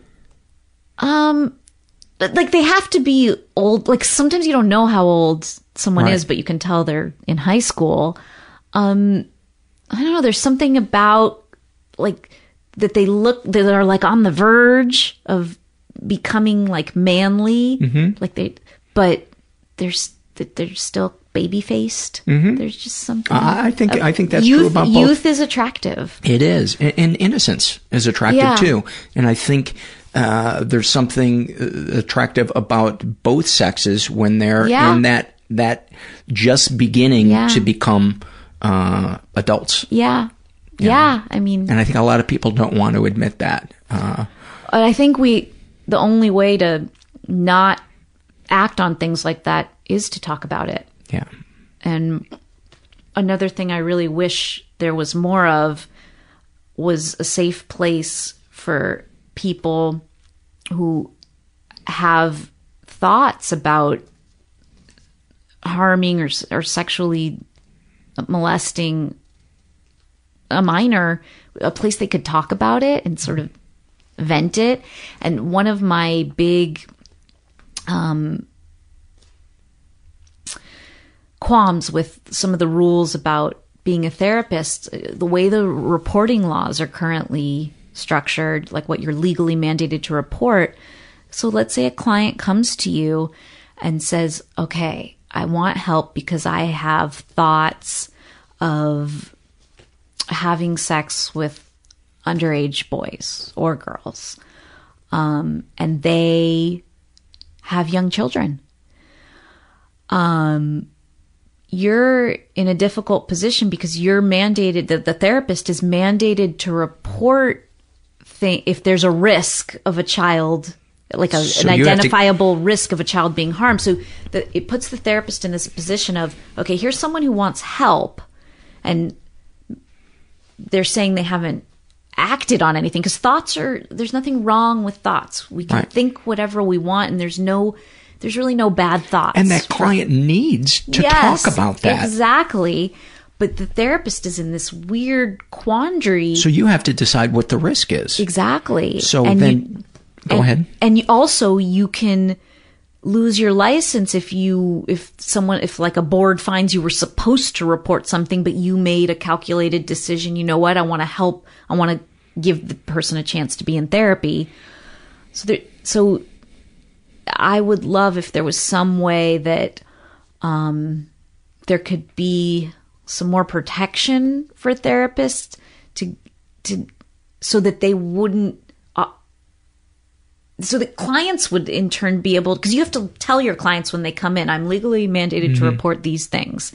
And one of them is if there's, risk of harm to a minor child or a dependent adult. So I've actually had the experience once of a client. It wasn't sexual abuse, but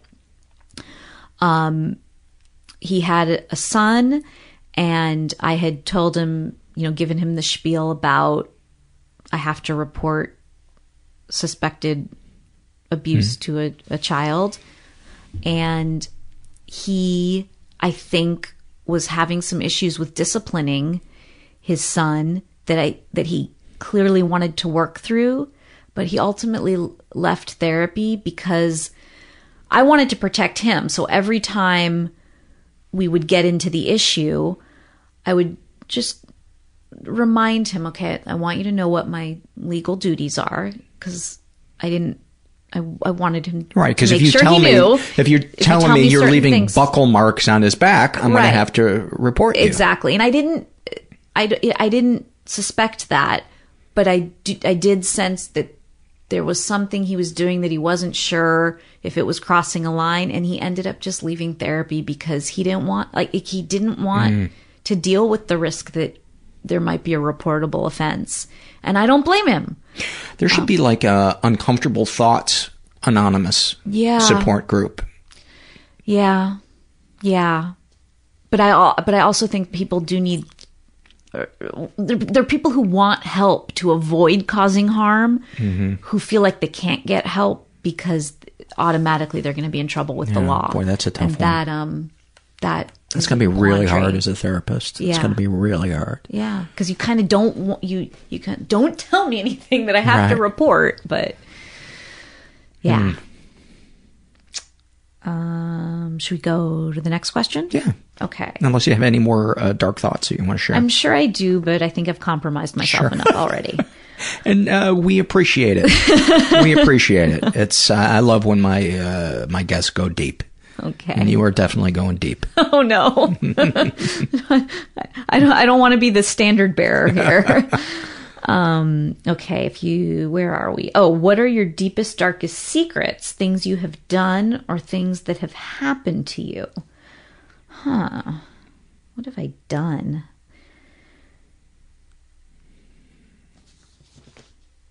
I mean, I think my shooting of a loaded firearm in a residential neighborhood, I mean, albeit I didn't mean to discharge the weapon, but I did. If that's as bad as it gets, you're doing good.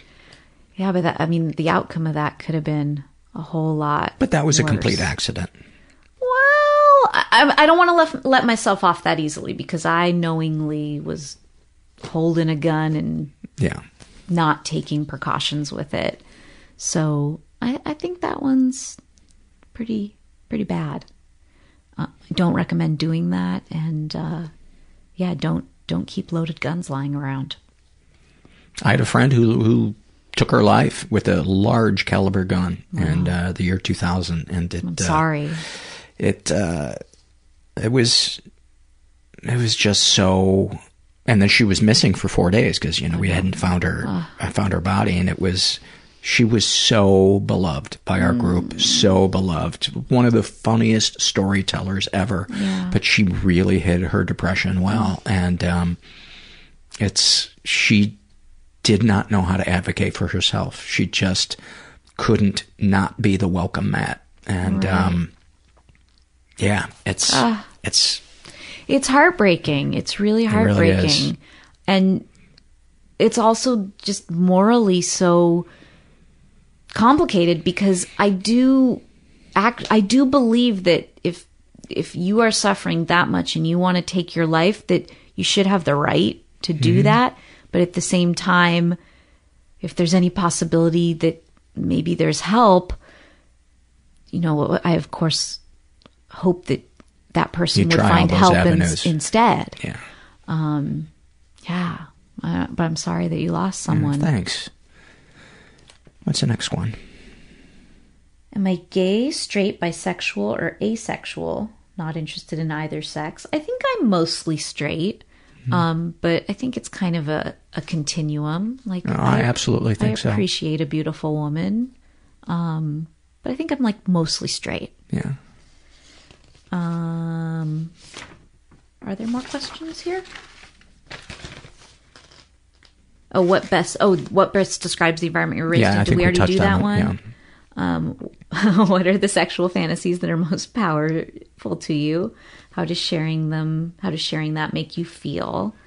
Well, I told you about the teenage boys.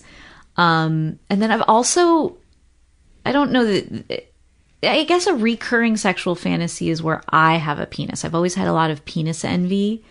I don't know why. I guess they just, they look interesting. I kind of wish I could pee standing up. It's the best. I bet. It is every time. Or pee in a bottle Yeah. if you need to. Like every time I pee in my backyard, which is almost every night when I let the dogs out. You pee with the dogs. That's awesome. Yeah. All right. I just think this is so nice to just be able to do like that. squatting and peeing when you're a woman, it's just usually a mess. Yeah, it doesn't sound good. Yeah, it's not fun. Do you picture yourself having a large penis? Is it any particular type of penis? Oh, that's interesting.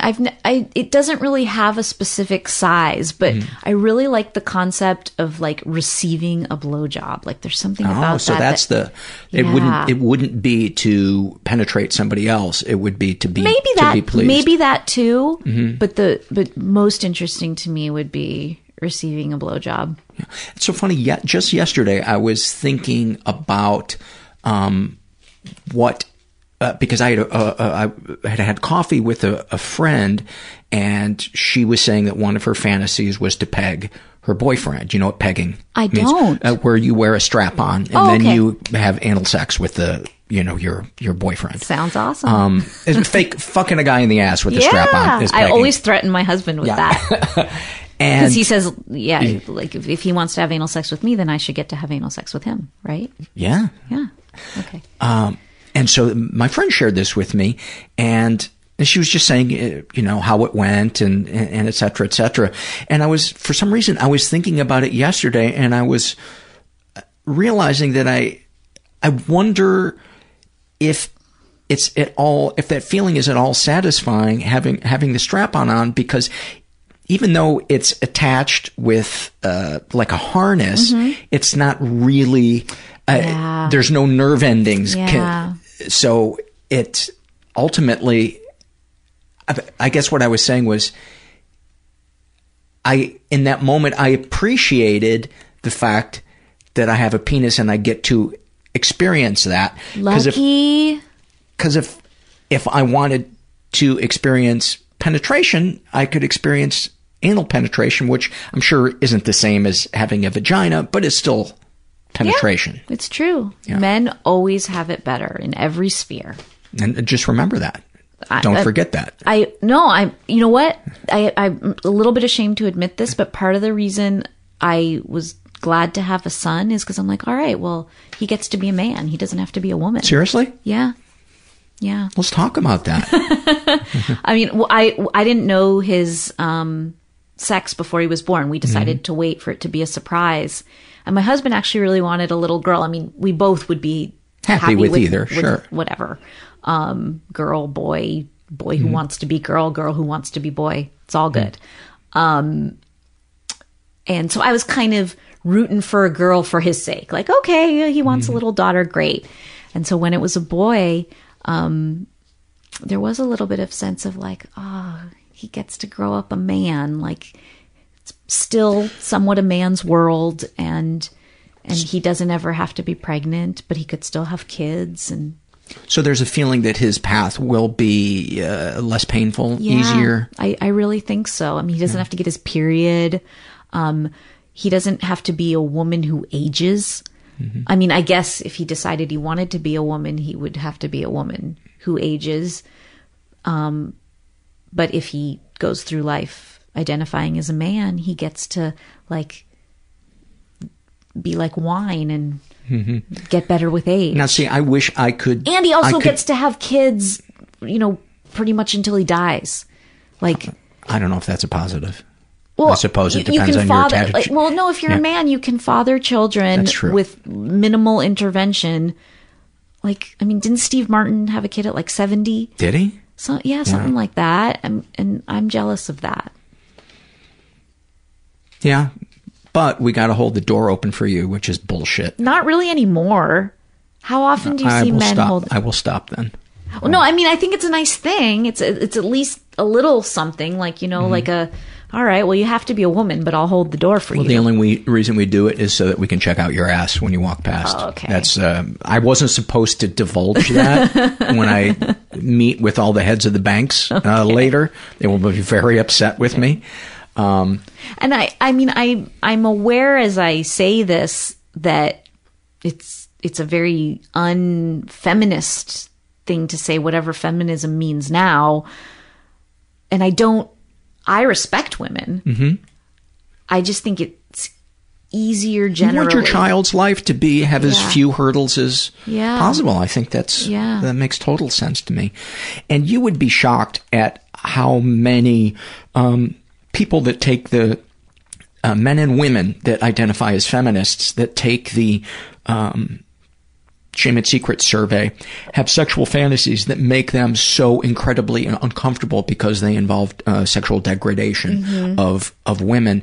And as you know, as a therapist, it has nothing, your fantasies, there's no morality to sexual fantasies. No. And to try to apply morality, when you begin to act on them with people that are not consenting, that's when morality enters into it. But I'm more saying this to the listener than to you, since the subject came up. No, but it's an important thing to remember. That, I don't think people can be reminded enough. There's no such thing as a bad thought. There isn't. Or a bad feeling. No. And I wish we would teach children that. Yeah. Well, I intend to teach mine that, and I'm hoping as more people become more self-aware, do therapy or do things that help them be in touch with themselves, that they can then pass it down to their children. I mean, just imagine if in kindergarten we taught just 3 things on every blackboard. No bad thoughts, no bad feelings, only healthy or unhealthy ways of expressing them. Ooh, I like that. I mean, wouldn't that... I like that. Wouldn't that be good? That's really good. Yeah. Did you come up with that? I guess, yeah. Sell it. Package it and sell it. All right, get out of here. I gotta get on this. All right, so where were you? You got a huge dick. No, there's no size. It's not big. Okay. I mean, it's not small, but yeah, you don't want to short yourself. But I think huge could have its own problems. So I would say like good medium size. All right. Yeah. Okay. Like normal size, whatever. Which apparently is 6 inches. That's all right. Between 5.5 and 6 inches is erect. Erect, yes, thank God. Okay, all right. Thank God. Okay. I don't know who you've been with, but holy fuck. All right. I will, so just nice and normal size. Okay. And if it has to lean, I want it to lean to the left. Any particular reason why? I'm left-handed. You're liberal? Yeah, I'm liberal. I'm left-handed. I advocate for left rights. Yeah. Oh, that sounds kind of weird. Left rights. Yeah. But you know what I was, the other thing I was thinking about, after women get pregnant and you, and I'm sorry if this is too graphic of a question, but sometimes the vaginas change after you give birth. Yeah. And, I really wanted to have vaginal birth, and I was in labor for like a really long time, and it didn't work out. Oh, that's right, because you didn't have... But the one really nice thing about a C-section is the vagina's the same. So that I really didn't want one, but my husband reminded me afterwards, but guess what, honey? It's all intact. So I guess that is nice, because I was wondering if a woman, after she has a baby, is masturbating, or her husband is having sex with her, is there a noticeable difference? And I guess it depends on each woman. I think it depends. Here's what I've heard. I can't speak from personal experience. I've heard after one child, it can often bounce back and be as same as it ever was. After more than one child, greater chance of it not of returning. Some stuff kind of going one way or the other. But I think I'm pretty sure there's like vaginal reconstructive surgery to kind of fix things or tighten them back up. I'm not exactly sure of the specifics, but yeah, it is an issue. And like prolapse or issues with like pee just kind of randomly coming out. Oh, that's got to be terrible. Yeah, childbirth is awful. I kept screaming during labor, this is unintelligent design. Like, this is not... I can't imagine how painful it must be. Just, it doesn't... I'm sorry, but I think, like, animals that are not humans, they must be designed better than humans. Our whole... this. And plus, our kids come out so helpless. Like the elephant is born walking, right? Like, and our these little helpless little things that they can't do anything, and they tear up their mother's vaginas. That is possibly going into an opening montage. Okay, and they tear up their mother's vaginas. They do. It's not their fault. But... I know. By the time this interview is over, I will be so happy to be male. It's not even funny. What's the next question? What, if anything, would you like to say to someone that you haven't been able to? Why?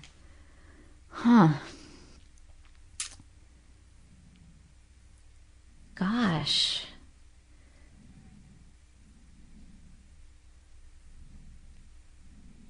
That's a really tough one.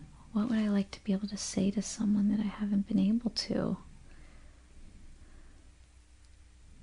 I think part of my problem is that I've sometimes gone ahead and said the things, and then you can't unsay them.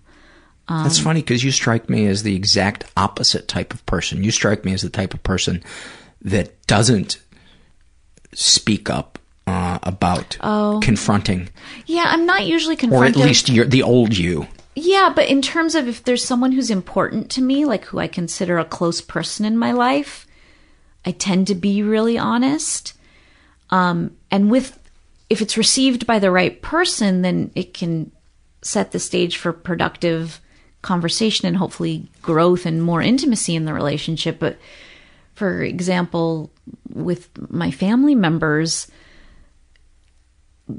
honesty, like real honesty, has often just caused more strife. Well, it could also be something something nice you want to say to someone that you haven't been able to. Okay. You know, somebody who's, for instance, your therapist. Have you told your therapist how much she means to you? No, I don't think I have. Well, then maybe that would be a nice... yeah, thanks. Thanks for helping me with that. I try to remember to say that to, especially people in my support groups. Yeah. I try to let them know how much they mean to me. Well, you know what? I'm going to see my therapist on Wednesday, and I think I'm going to let her know how much she means to me. What are you going to say, or what do you think you'll say? Well, maybe something to the effect of, you know, she's seen me through a lot and she knows a lot about me and that I think I've already told her that she inspired me to become a therapist, but I'll remind her in case I didn't tell her that, and that I feel so lucky that our paths crossed and that she's a supportive and loving person in my life. It's beautiful. Oh. Okay, I'll try to remember it. What's the next question? How do you feel after writing these things down? Is that the next one? Oh, what, if anything, do you wish for? I think I wish that the world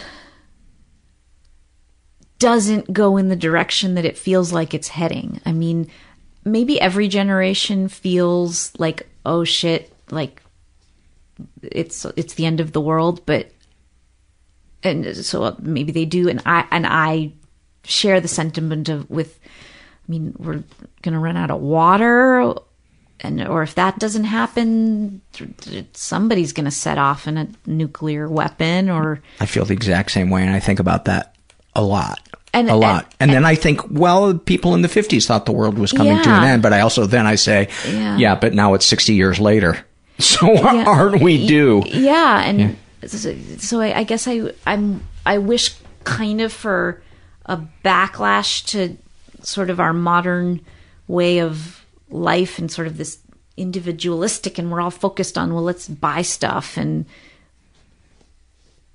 simplicity and I don't frugality. Really know what I'm saying, but I hope the world is really gonna be a better place for the succeeding generations and not just all go to hell in a handbasket. I wish for that. Yeah, me too.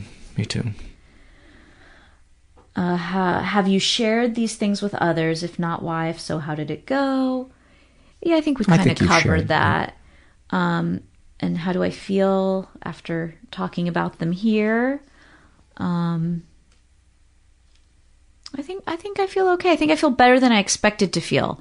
Actually, when I guess I suggested that, maybe I should answer these survey questions on the air, I think I immediately regretted it and was like, I don't know, do I really want to? But I don't feel so bad. I think your honesty will help people. I think every guest that comes on here, and I guess I got to include myself, when we share the things that the little voice in our head says you should edit that out, those are the things that I get the nicest, most heartfelt emails from people around. And those are the ones that I think impact other people's views of themselves positively the most. Yeah, I think self-disclosure can be really powerful that way. All right. Anything else? Is there anything you'd like to share with someone who shares your thoughts or experiences? Well, I think I just did. We share some thoughts and experiences, and it's okay. You suck as much as I do, or you don't suck any more than I do. However you want to look at it. We have to end it on that note. I know we have some questions that we're going to do, but that's just we're at almost 2 hours, and that was just such a fucking great moment to end on. So I think we'll save our questions for a return visit, because if you're willing to come back, I'd love to have you come back, and I'd be happy to answer some questions. If people want to get a hold of you, Erin, how can they do that? They can email me at erin@newhabitscounseling.com. It's no periods or dashes, just like that. Erin at newhabitscounseling.com. And it's ERIN. Or I guess I'm on Twitter at Erin I'm new to Twitter, so it's at Erin New Habits. Okay. I'll put that when I post this. I'll put both of those things, links to them. So if they want to get a hold of you, they can do it that way. But thank you so much for just sharing so openly and honestly about your struggles. I think I've had other therapists on who have shared about their lives, but it was always as a part of an episode that had other elements to it. And it was really nice to be able to just do one where somebody who happens to be a therapist is the guest. Gosh. And I really enjoyed talking to you. So thank you. Likewise. Many, many thanks to Erin. Before I take it out with a couple of surveys, I want to give some love to our sponsor. I love Squarespace. Not only do they have a great, inexpensive, easy-to-use product, but they have been a really good supporter of this podcast and other podcasts, and I just get warm fuzzies in my heart when they advertise on our show. If you want to see the website that I put together, go to paul-gilmartin.squarespace.com. I wanted to have a place where, because people would say, oh, you do music, send me some of your music, or I'd love to see the pictures that you take of dogs. So I used Squarespace. It took me maybe an hour or two to put all of my favorite music snippets and dog pictures up there, to arrange the different pages, and it couldn't have been easier. There's no coding required. It's really intuitive, a lot of drag and drop things, and I can't speak highly enough about it. If you've ever tried to put your own website together, if you don't have the right intuitive tools, it is a nightmare. So give Squarespace a chance. It's a chance. Don't leave Squarespace. Squarespace has been, they've been drinking a little bit lately, but give them another chance. Squarespace is very upset that they wrecked the car, but Squarespace wants to come back in the house. Give Squarespace a try, is what I wanted to say. Start your free trial today. When you decide to sign up for Squarespace, use the offer code MENTAL, and you'll get 10% off your first purchase. Like I said, professionally designed looking websites, no coding required, intuitive, easy to use tools, and you get a free domain name if you sign up for a year. So go to squarespace.com and use the offer code MENTAL to get 10% off your first purchase. Squarespace. You should. Let us get to some surveys. This first one is a struggle in a sentence filled out by a guy who calls himself K. And about his alcoholism and drug addiction, he writes, I haven't dealt with anything sober in the last 2 to 3 years, so I just don't know what to expect. How do people deal with life not being loaded all the time? Can you really handle life not getting fucked up? That just seems unreasonable to me. And I wanted to read this one because that is exactly how I felt and thought before I got sober. It can be done. But trying to imagine it when you are not sober is like a sightless person trying to picture colors. Just know that it exists and go to get help for your drinking or your addiction, and trust the process. And before you know it, you will be feeling a relaxation that you used to have to get loaded to feel. That's been my experience and the experience of a lot of other people, because it's about developing coping tools so that we're not in that anxious, angry, or depressed state all the time that we want to drink. I hope that makes sense. So instead of reaching for the bottle, you reach for the phone to talk to somebody in your support group, or you go for a run, or, I don't know. I just bored myself. Good luck to you. But it can be done. That's the thing that I wanted to say. It can be done. It is possible. It seems impossible when you're in that dark, dark place and all you can think about is another drink or another drug. I was there, and I'm not there anymore. This is filled out by a guy who calls himself Robot with Human Hair. And about his... he has anxiety and depression, and the snapshot from his life, he writes, "One time a few years ago, I had intended to go to a local Reddit meetup at a bowling alley. I showed up 2 hours early, sat in my car, agonizing over going in.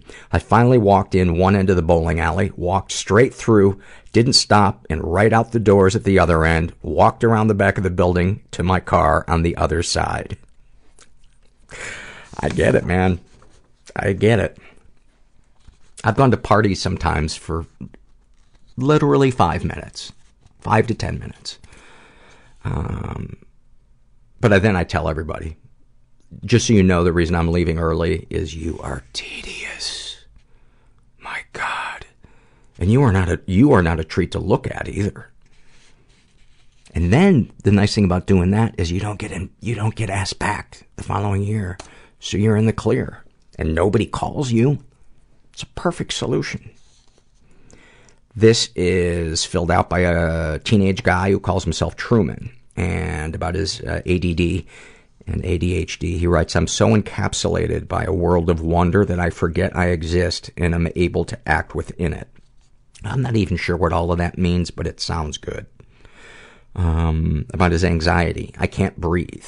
There's a metaphorical gunshot wound in my chest and my heart is beating through my neck.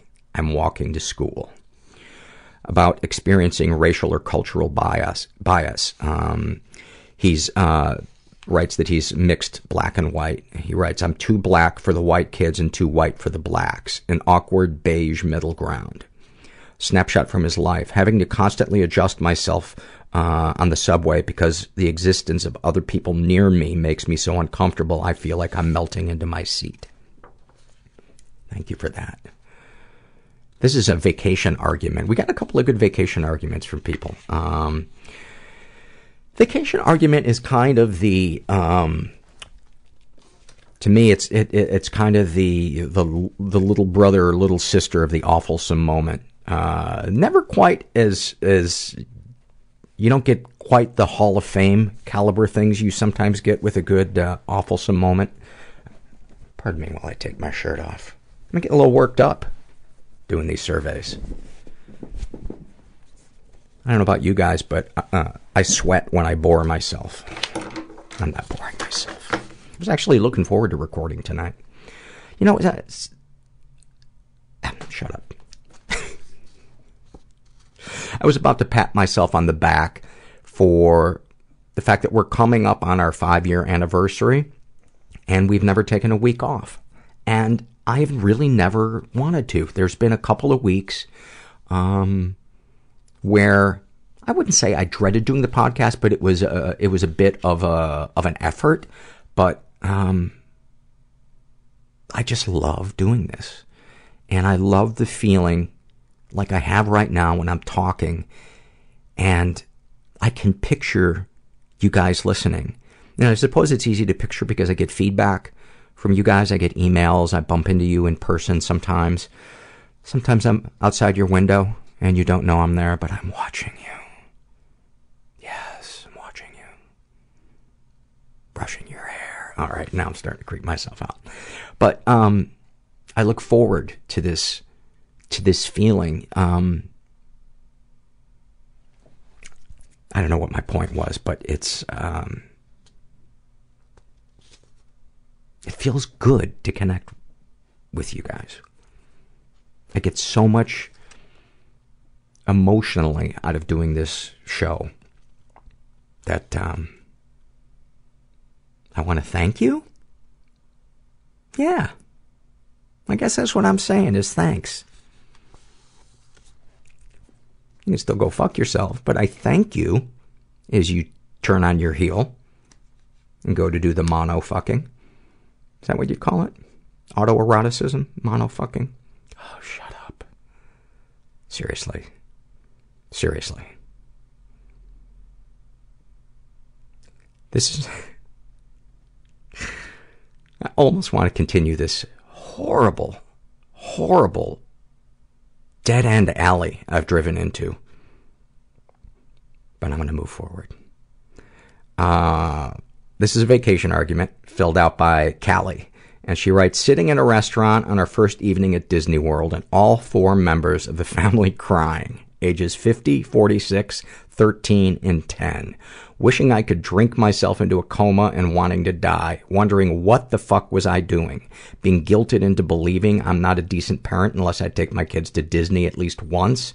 It was the vacation from hell. I hate Disney and all the stupid fucks singing It's a Small World. If you were... The surveys that people fill out, sometimes you can do a search on them on my end of the surveys and see what words come up the most often. And I think, other than words like the and I think the word that you would find come up the most in vacation arguments is Disney. I'm not kidding. Like every 6th or 7th survey seems to be about Disney. This is a struggle in a sentence filled out by a woman who calls herself No Grandma, I Don't Have a Boyfriend. About her anxiety, she writes, like the breaking news ticker at the bottom of the TV screen is broadcasting all of my fears, shame, trauma, and embarrassments to me 24/7, double speed while I'm trying to sleep. About being a sex crime victim, like my body will never be completely whole or completely mine. And then, uncategorized, she writes, sometimes I genuinely want other people's pity, and that makes me feel like an asshole. You shouldn't feel like an asshole. That is such a normal human thing to want. I get that all the time. And I'm sure you've heard it on the podcast when I'm around a woman who has maternal warmth. I want to be rescued by her. I want, there's just a hole there that, was never filled in childhood. And I imagine that there's a hole inside you that makes that seem, attractive. So don't beat yourself up. Do not beat yourself up for that. Snapshot from her life. She writes, I feel sexual desire towards men, but the moment they get close enough to touch me, my whole body shuts down and I am revolted. Their breath feels suffocating to me. Their words suddenly seem like clever games devised to get me alone and hurt me. Or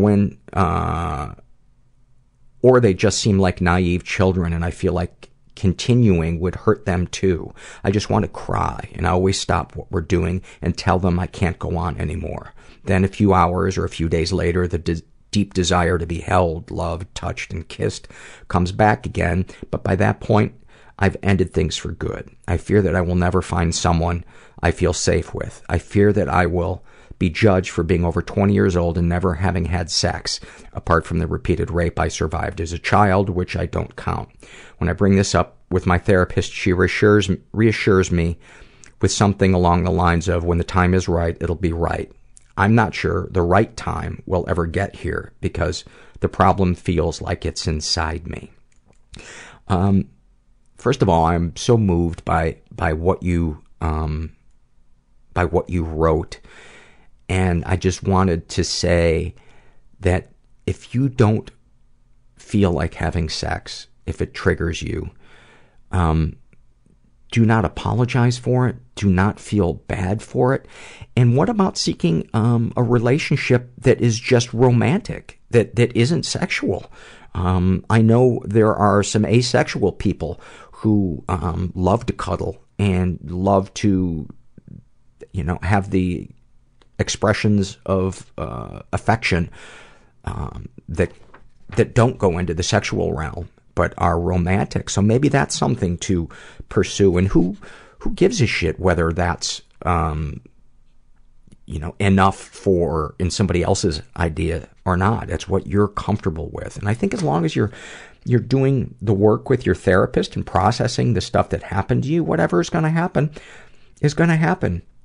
And just embrace that and embrace who you are and your place at this point in time where you are, because you are already, this is going to sound cheesy, but I mean it, you are already enough. You don't need to be anything different. And fuck anybody that, wants to tell you otherwise. This is a vacation argument filled out by Ivy. Oh, don't tell Herbert. She writes, I started chuckling as soon as I saw this was a survey option because my family has had too many of these to count. And one argument that particularly stands out happened when my sisters were 10, 7, and 5. We were skiing in Colorado and had stopped by Starbucks after a long day. I can't remember what we were even fighting about, but my mother was yelling so loudly and using such profane nothing like killing the flow of a survey by not being able to talk. My mother was yelling so loudly and using such profane language that an employee asked us to leave before we even ordered. So easy to picture that, too. This is an email that I got from a guy. We'll call him Bob. And he writes, Hi, I was wondering if you have done any stories on BIID, which is Body Integrity Identity Disorder. He writes, I have this condition, and nearly 3 years ago, I got my needed impairment. I'm now a below-knee amputee, and it has been an amazing help. For those of you that don't know, Body Integrity Identity Disorder, people will feel as if they should have, for instance, they shouldn't have 2 legs, that they should only have 1 leg or have no legs. And it's just, it doesn't feel right to them. And they fantasize about, having limbs amputated or other things. And it is an actual thing. A lot of people,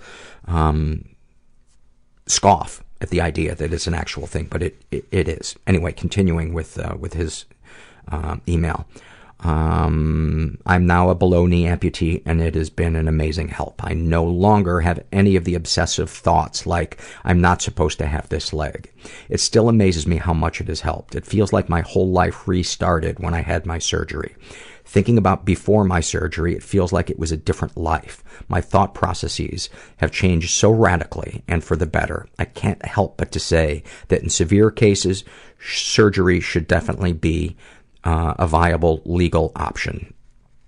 I'm autistic and have social anxiety. I found out that I may be autistic when I was 27 and was diagnosed at 29.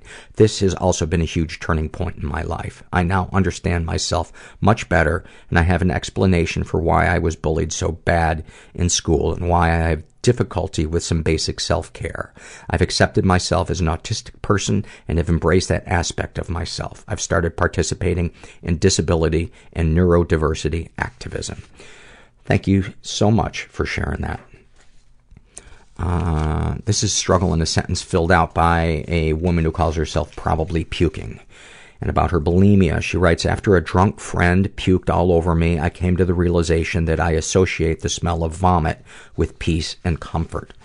And then a snapshot from her life. I live in an apartment with 4 roommates, so I always puke in the single-stalled basement bathroom. I've come to love the smell of vomit so much that I usually stay in there for a few minutes afterwards and relax. Today, after I left, I turned the corner to get my mail. As I did this, I heard the janitor enter the bathroom I had just left and cry out, "Oh my God, that smell!" As soon as I walked in. It was then that I realized how sick and crazy I truly am. I think she meant as soon as he walked in. Anyway. Vacation Argument by Dr. Dub. He writes, I can't remember the subject of the argument, the first actual screaming fight of our marriage, but it was intense enough that while driving out of a small town in Utah, we got pulled over by not 1, but 2 cop cars and were told that they'd been chasing us for over 3 miles and we hadn't even noticed that they were there. That is fantastic. This is a very heavy survey. I was going to read it last week, but I was just, I don't know, I was just kind of, couldn't take any more darkness. And so this is really the only dark survey. The rest are just, we got a couple of awfulsome moments and a happy moment. I think there's a happy moment in there. But, yeah, this one is, it's pretty long and it's pretty dark.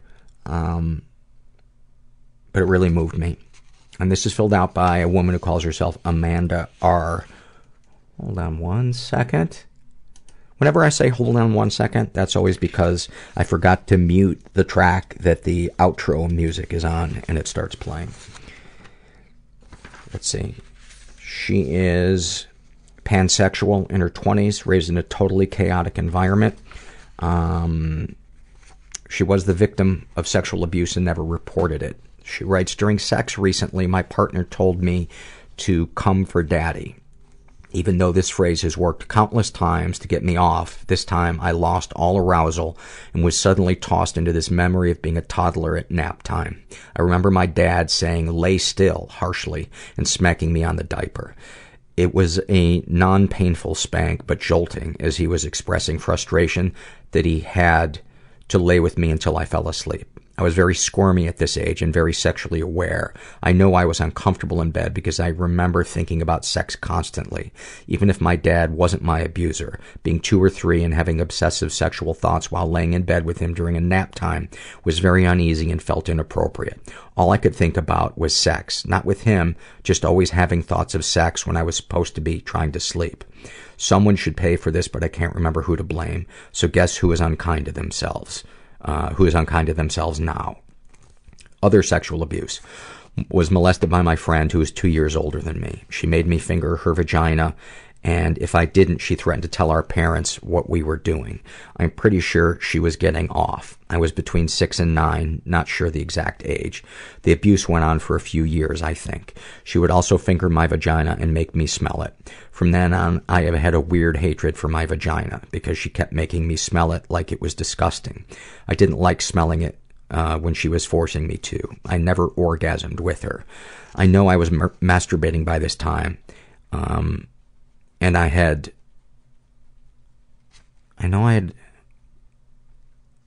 was masturbating by this time, and I had orgasm, but I didn't like this girl. Also, I didn't know how to have sex with a person.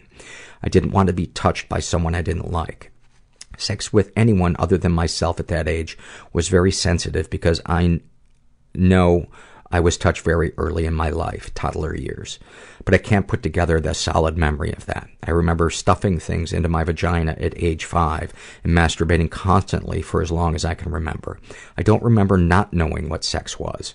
I told my mom that my brother, and on a separate, I remember telling my mom that, I think a word is missing here. I told my mom that my brother,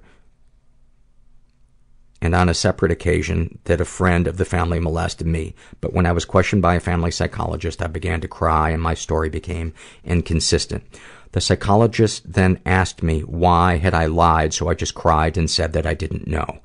Then the interview was over. This was documented in a police report that I found when I was a teen. There was no follow-up after that. I feel angry that I can't remember everything that happened. There are large gaps of memory in my childhood, and I can't help but wonder if it's just normal or are those gaps significant. Also angry that my mom didn't try harder to investigate what happened to me. Then, and sometimes now, I feel like I did something wrong, but I can't remember where that guilt comes from, and it makes me so sad. I just want to go rescue myself from whatever was happening. I feel like this is why people have kids, to rescue little versions of themselves. I don't believe that that actually works.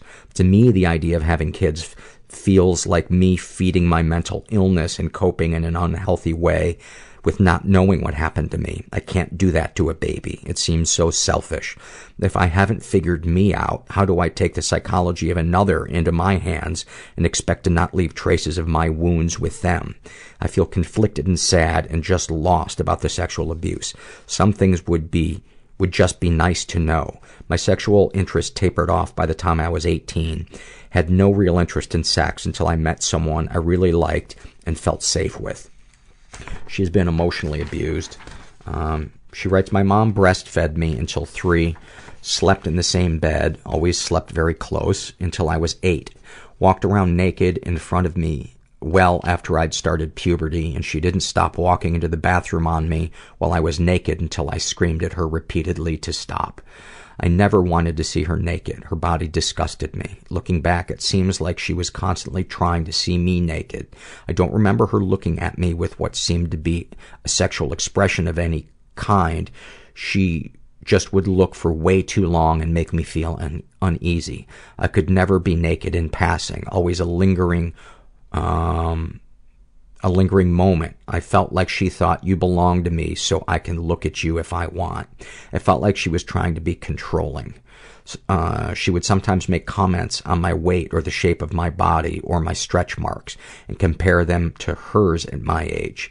I started having weird sexual dreams about her when I was in my mid-teen years, and sometimes I still have them, and they make me very nauseous. In the dreams, she usually is trying to or is successfully fucking me, and I feel horny and turned on, but then very sick after, or I will stop in the middle of it and run away.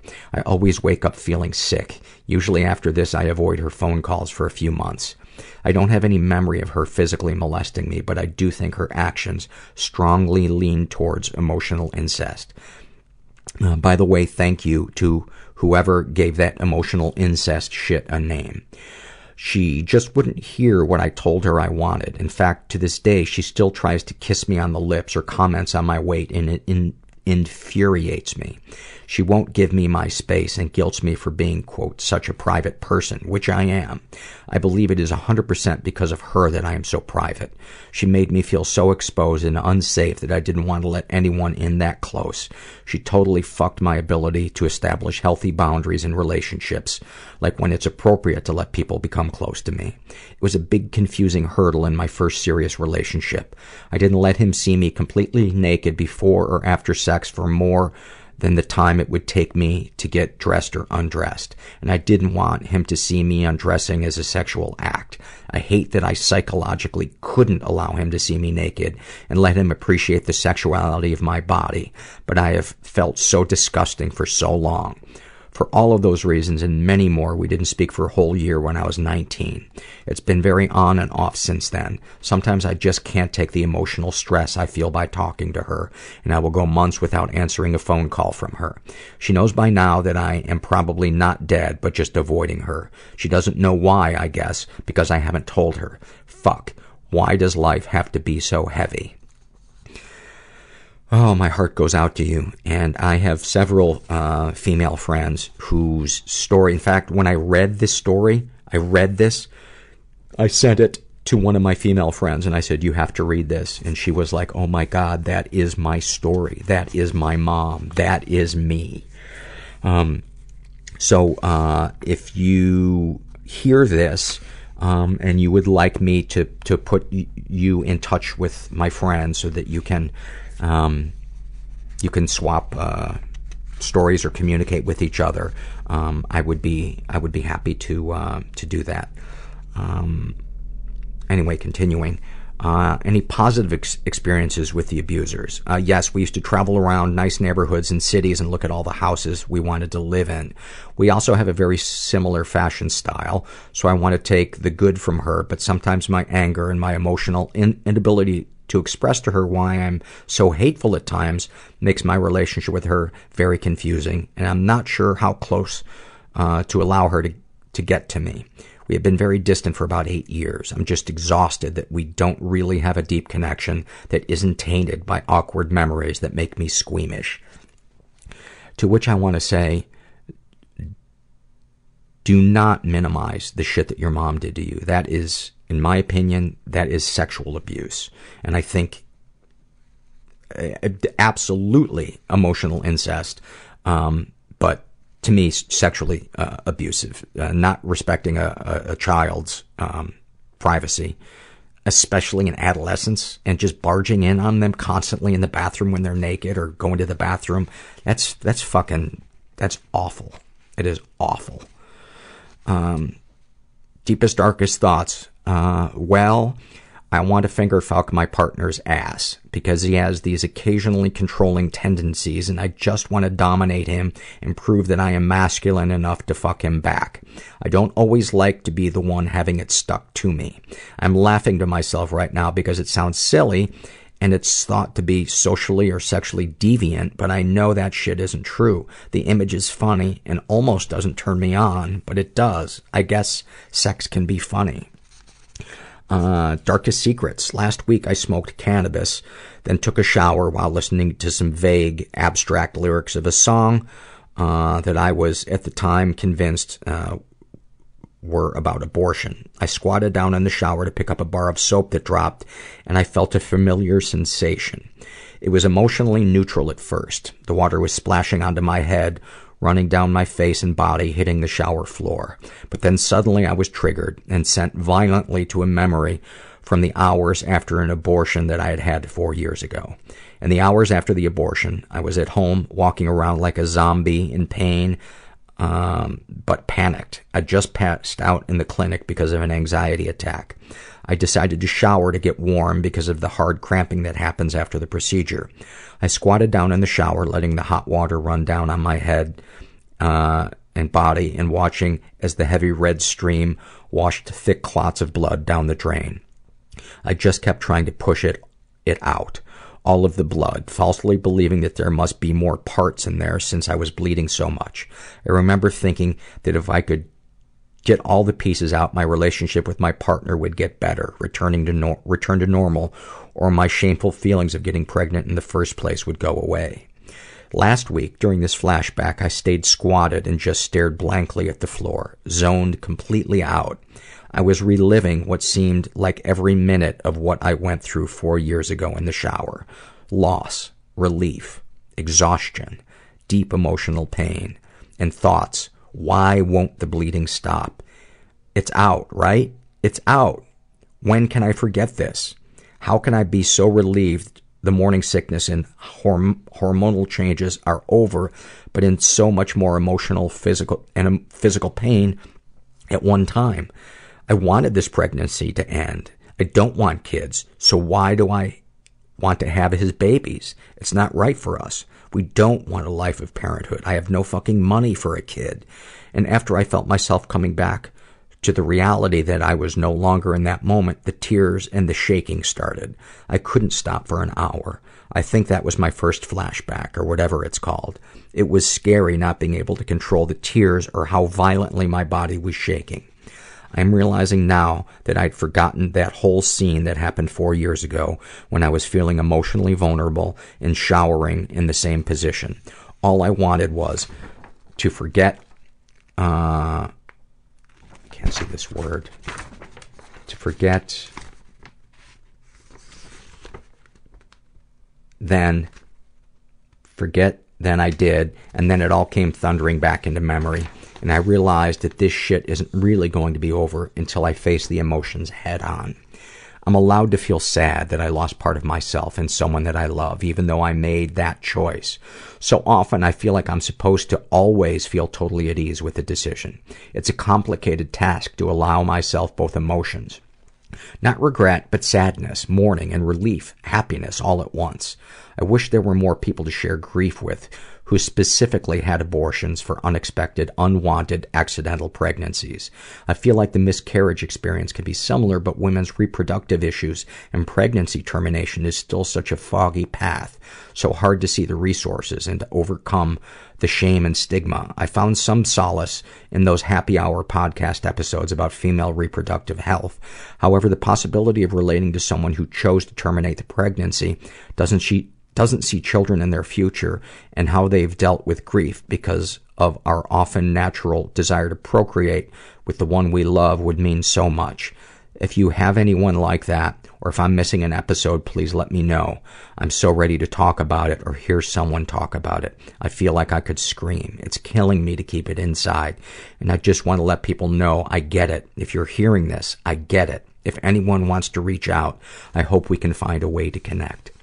Well, if you hear me reading this, send me your email.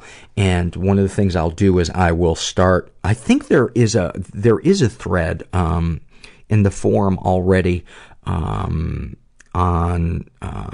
pregnancy. Maybe I'm not sure what the thread is titled, but maybe start posting there and see if you can connect to anybody. And I'm racking my brain trying to think of guests we've had who have terminated their pregnancies. I know we've had ones where there have been miscarriages. So I don't know. But anyway, shoot me an email. Sexual fantasies most powerful to you. I think I just wrote this one in the last page. Ass fingering my partner. What, if anything, would you like to say to someone that you haven't been able to? To my mom, I'm sorry for the impoverished way you were raised.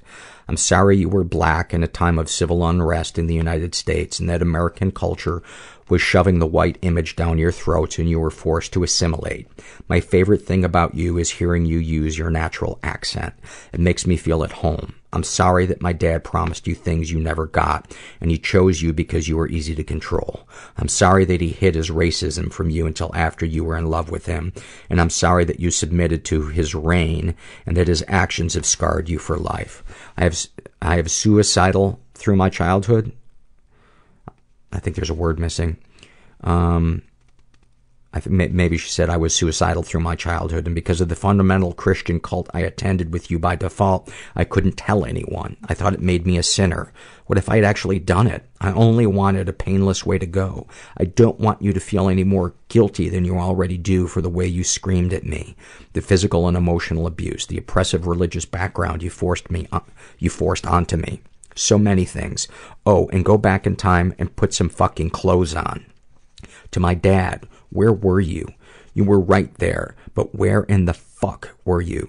Every man your age that I meet and respect, I try to impress with my kindness, my ability to love and forgive, my generosity, my loyalty, my friendship skills, my beauty, my musical talent, my sensitivity, my intelligence, and all I want is approval because you were silent. Where were you? Wow. Whew. This is one of the most powerful surveys I think I've ever read. What, if anything, do you wish for? I wish for answers. I wish therapy didn't exhaust me so much financially and emotionally sometimes. I wish I could come out of my depression just enough to play music more. Have you shared these things with others? Shared with a partner, it went well. It's just heavy stuff, so it's hard to dump on someone very close. Also shared in talk therapy and support group. I feel open to sharing these things now, and it's gone pretty well. I think I choose trustworthy people. How do you feel after writing all these things down? Relieved. I feel like crying can wait until tomorrow. I think like I will sleep well. Anything you'd like to share with someone who shares your thoughts or experiences? Thank you for existing. We're not alone.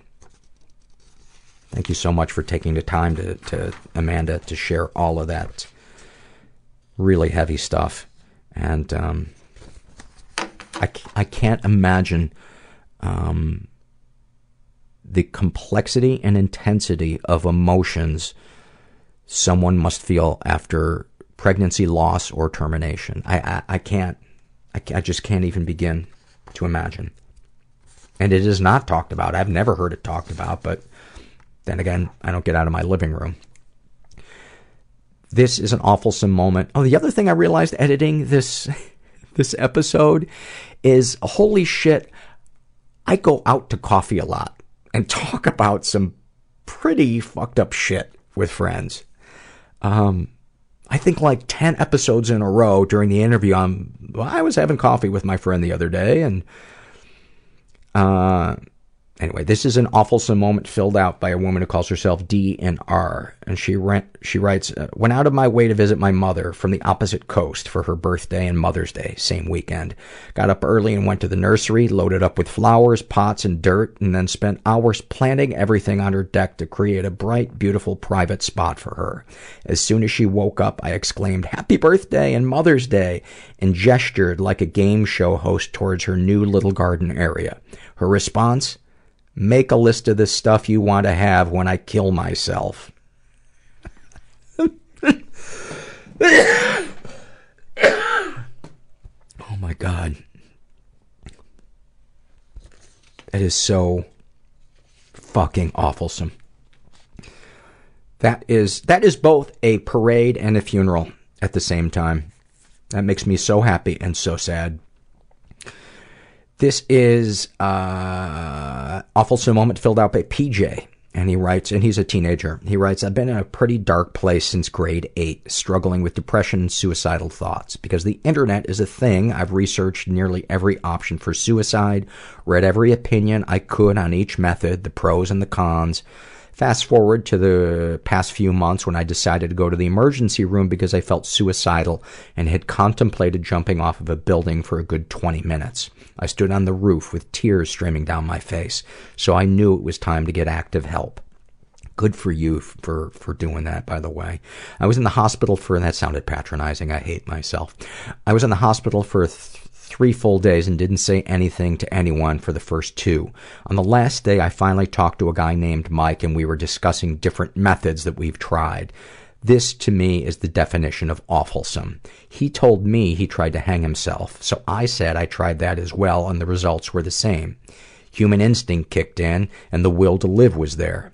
It's hard because you don't want to talk about suicide and all the negative aspects that come with depression, but we have to realize that other people feel the same way. We're all in this together. Speaking to Mike and having him tell me about his attempts gave me a lot of hope, because now I know that I'm not alone. That is awfulsome. That is awfulsome. I'd say that's more awesome than awful, though, but that's like the definition of bittersweet. This is an awfulsome moment filled out by a guy who calls himself Shepherd. And, oh no, I'm going to read that one last. This is one filled out by, this is a happy moment filled out by a woman who calls herself Valiant Equus. And her happy moment, she writes, the intoxicating smell of horses, having my arms around a horse's neck and pressing my nose into their mane. The smell brings forth a flood of calm and love. Animals have literally saved my life. Having my dogs and cats spoon all around me in bed when I'm feeling ill, pained, or depressed. It is some of the most unconditional love I have ever felt in my life. I have to agree. That is just when I'm depressed, having Ivy and Herbert as close to me as possible. They're never close enough to me, I gotta say, though. Ivy, just for some reason, loves the back part of my knee, so when I sleep on my side, she loves to go in that place. And Herbert very rarely comes up close enough to the pillow, because I honestly, if I could fall asleep with his entire head in my mouth, that would be good. Or just our lips touching. Oh, that is so weird, and yet I'm so not ashamed. If you could see Herbert's lips in person, you think his butthole is magnificent. His fucking little baby lips. Carla and I joke that he must just put chapstick on them before we wake up, because they're always shiny and they just look, they're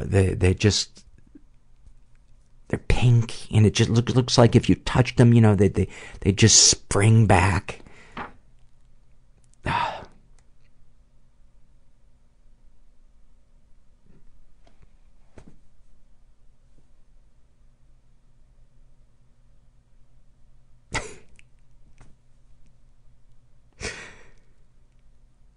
Do you ever have that moment where you can't believe how much you love your dog?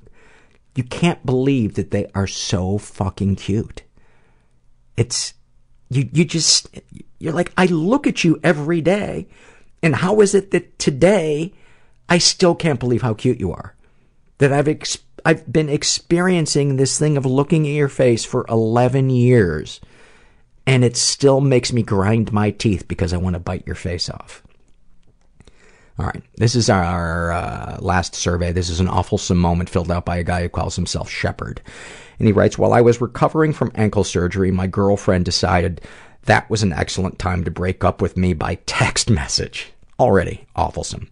I have an ulcer that flares up from time to time, and the stress of getting dumped along with the Vicodin ate a hole in my gut.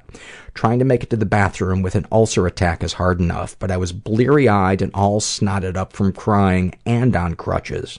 As you might expect, I fell over and landed on my surgery ankle. As I laid there, wondering what I had done to earn this shitstorm, my dog came trotting over and started licking my face.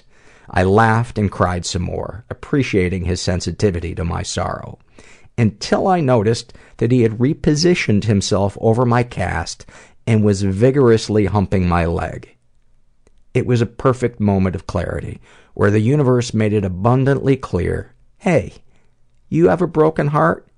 Watch this dog fuck your foot. Sometimes we just need a dog to remind us of how ridiculously unpredictable life can be, so we might as well laugh. God, that is a Hall of Fame awfulsome moment. Thank you for that. Well, I hope this episode gave you something, a laugh, a cathartic cry. Maybe you got a bowel movement out of it.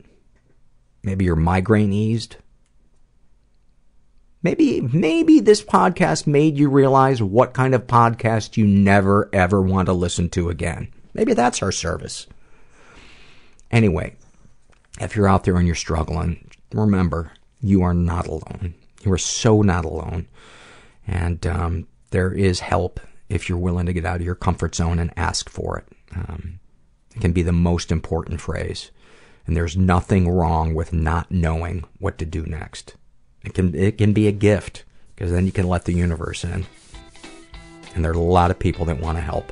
There's a lot of people that don't, but there are a lot of people that do. And, yeah, thanks for listening. Everybody I know is bizarrely beautifully Everybody fucked up I know in some weird way. Bizarrely beautifully fucked up in some weird way. Bizarrely beautifully fucked up in some weird way.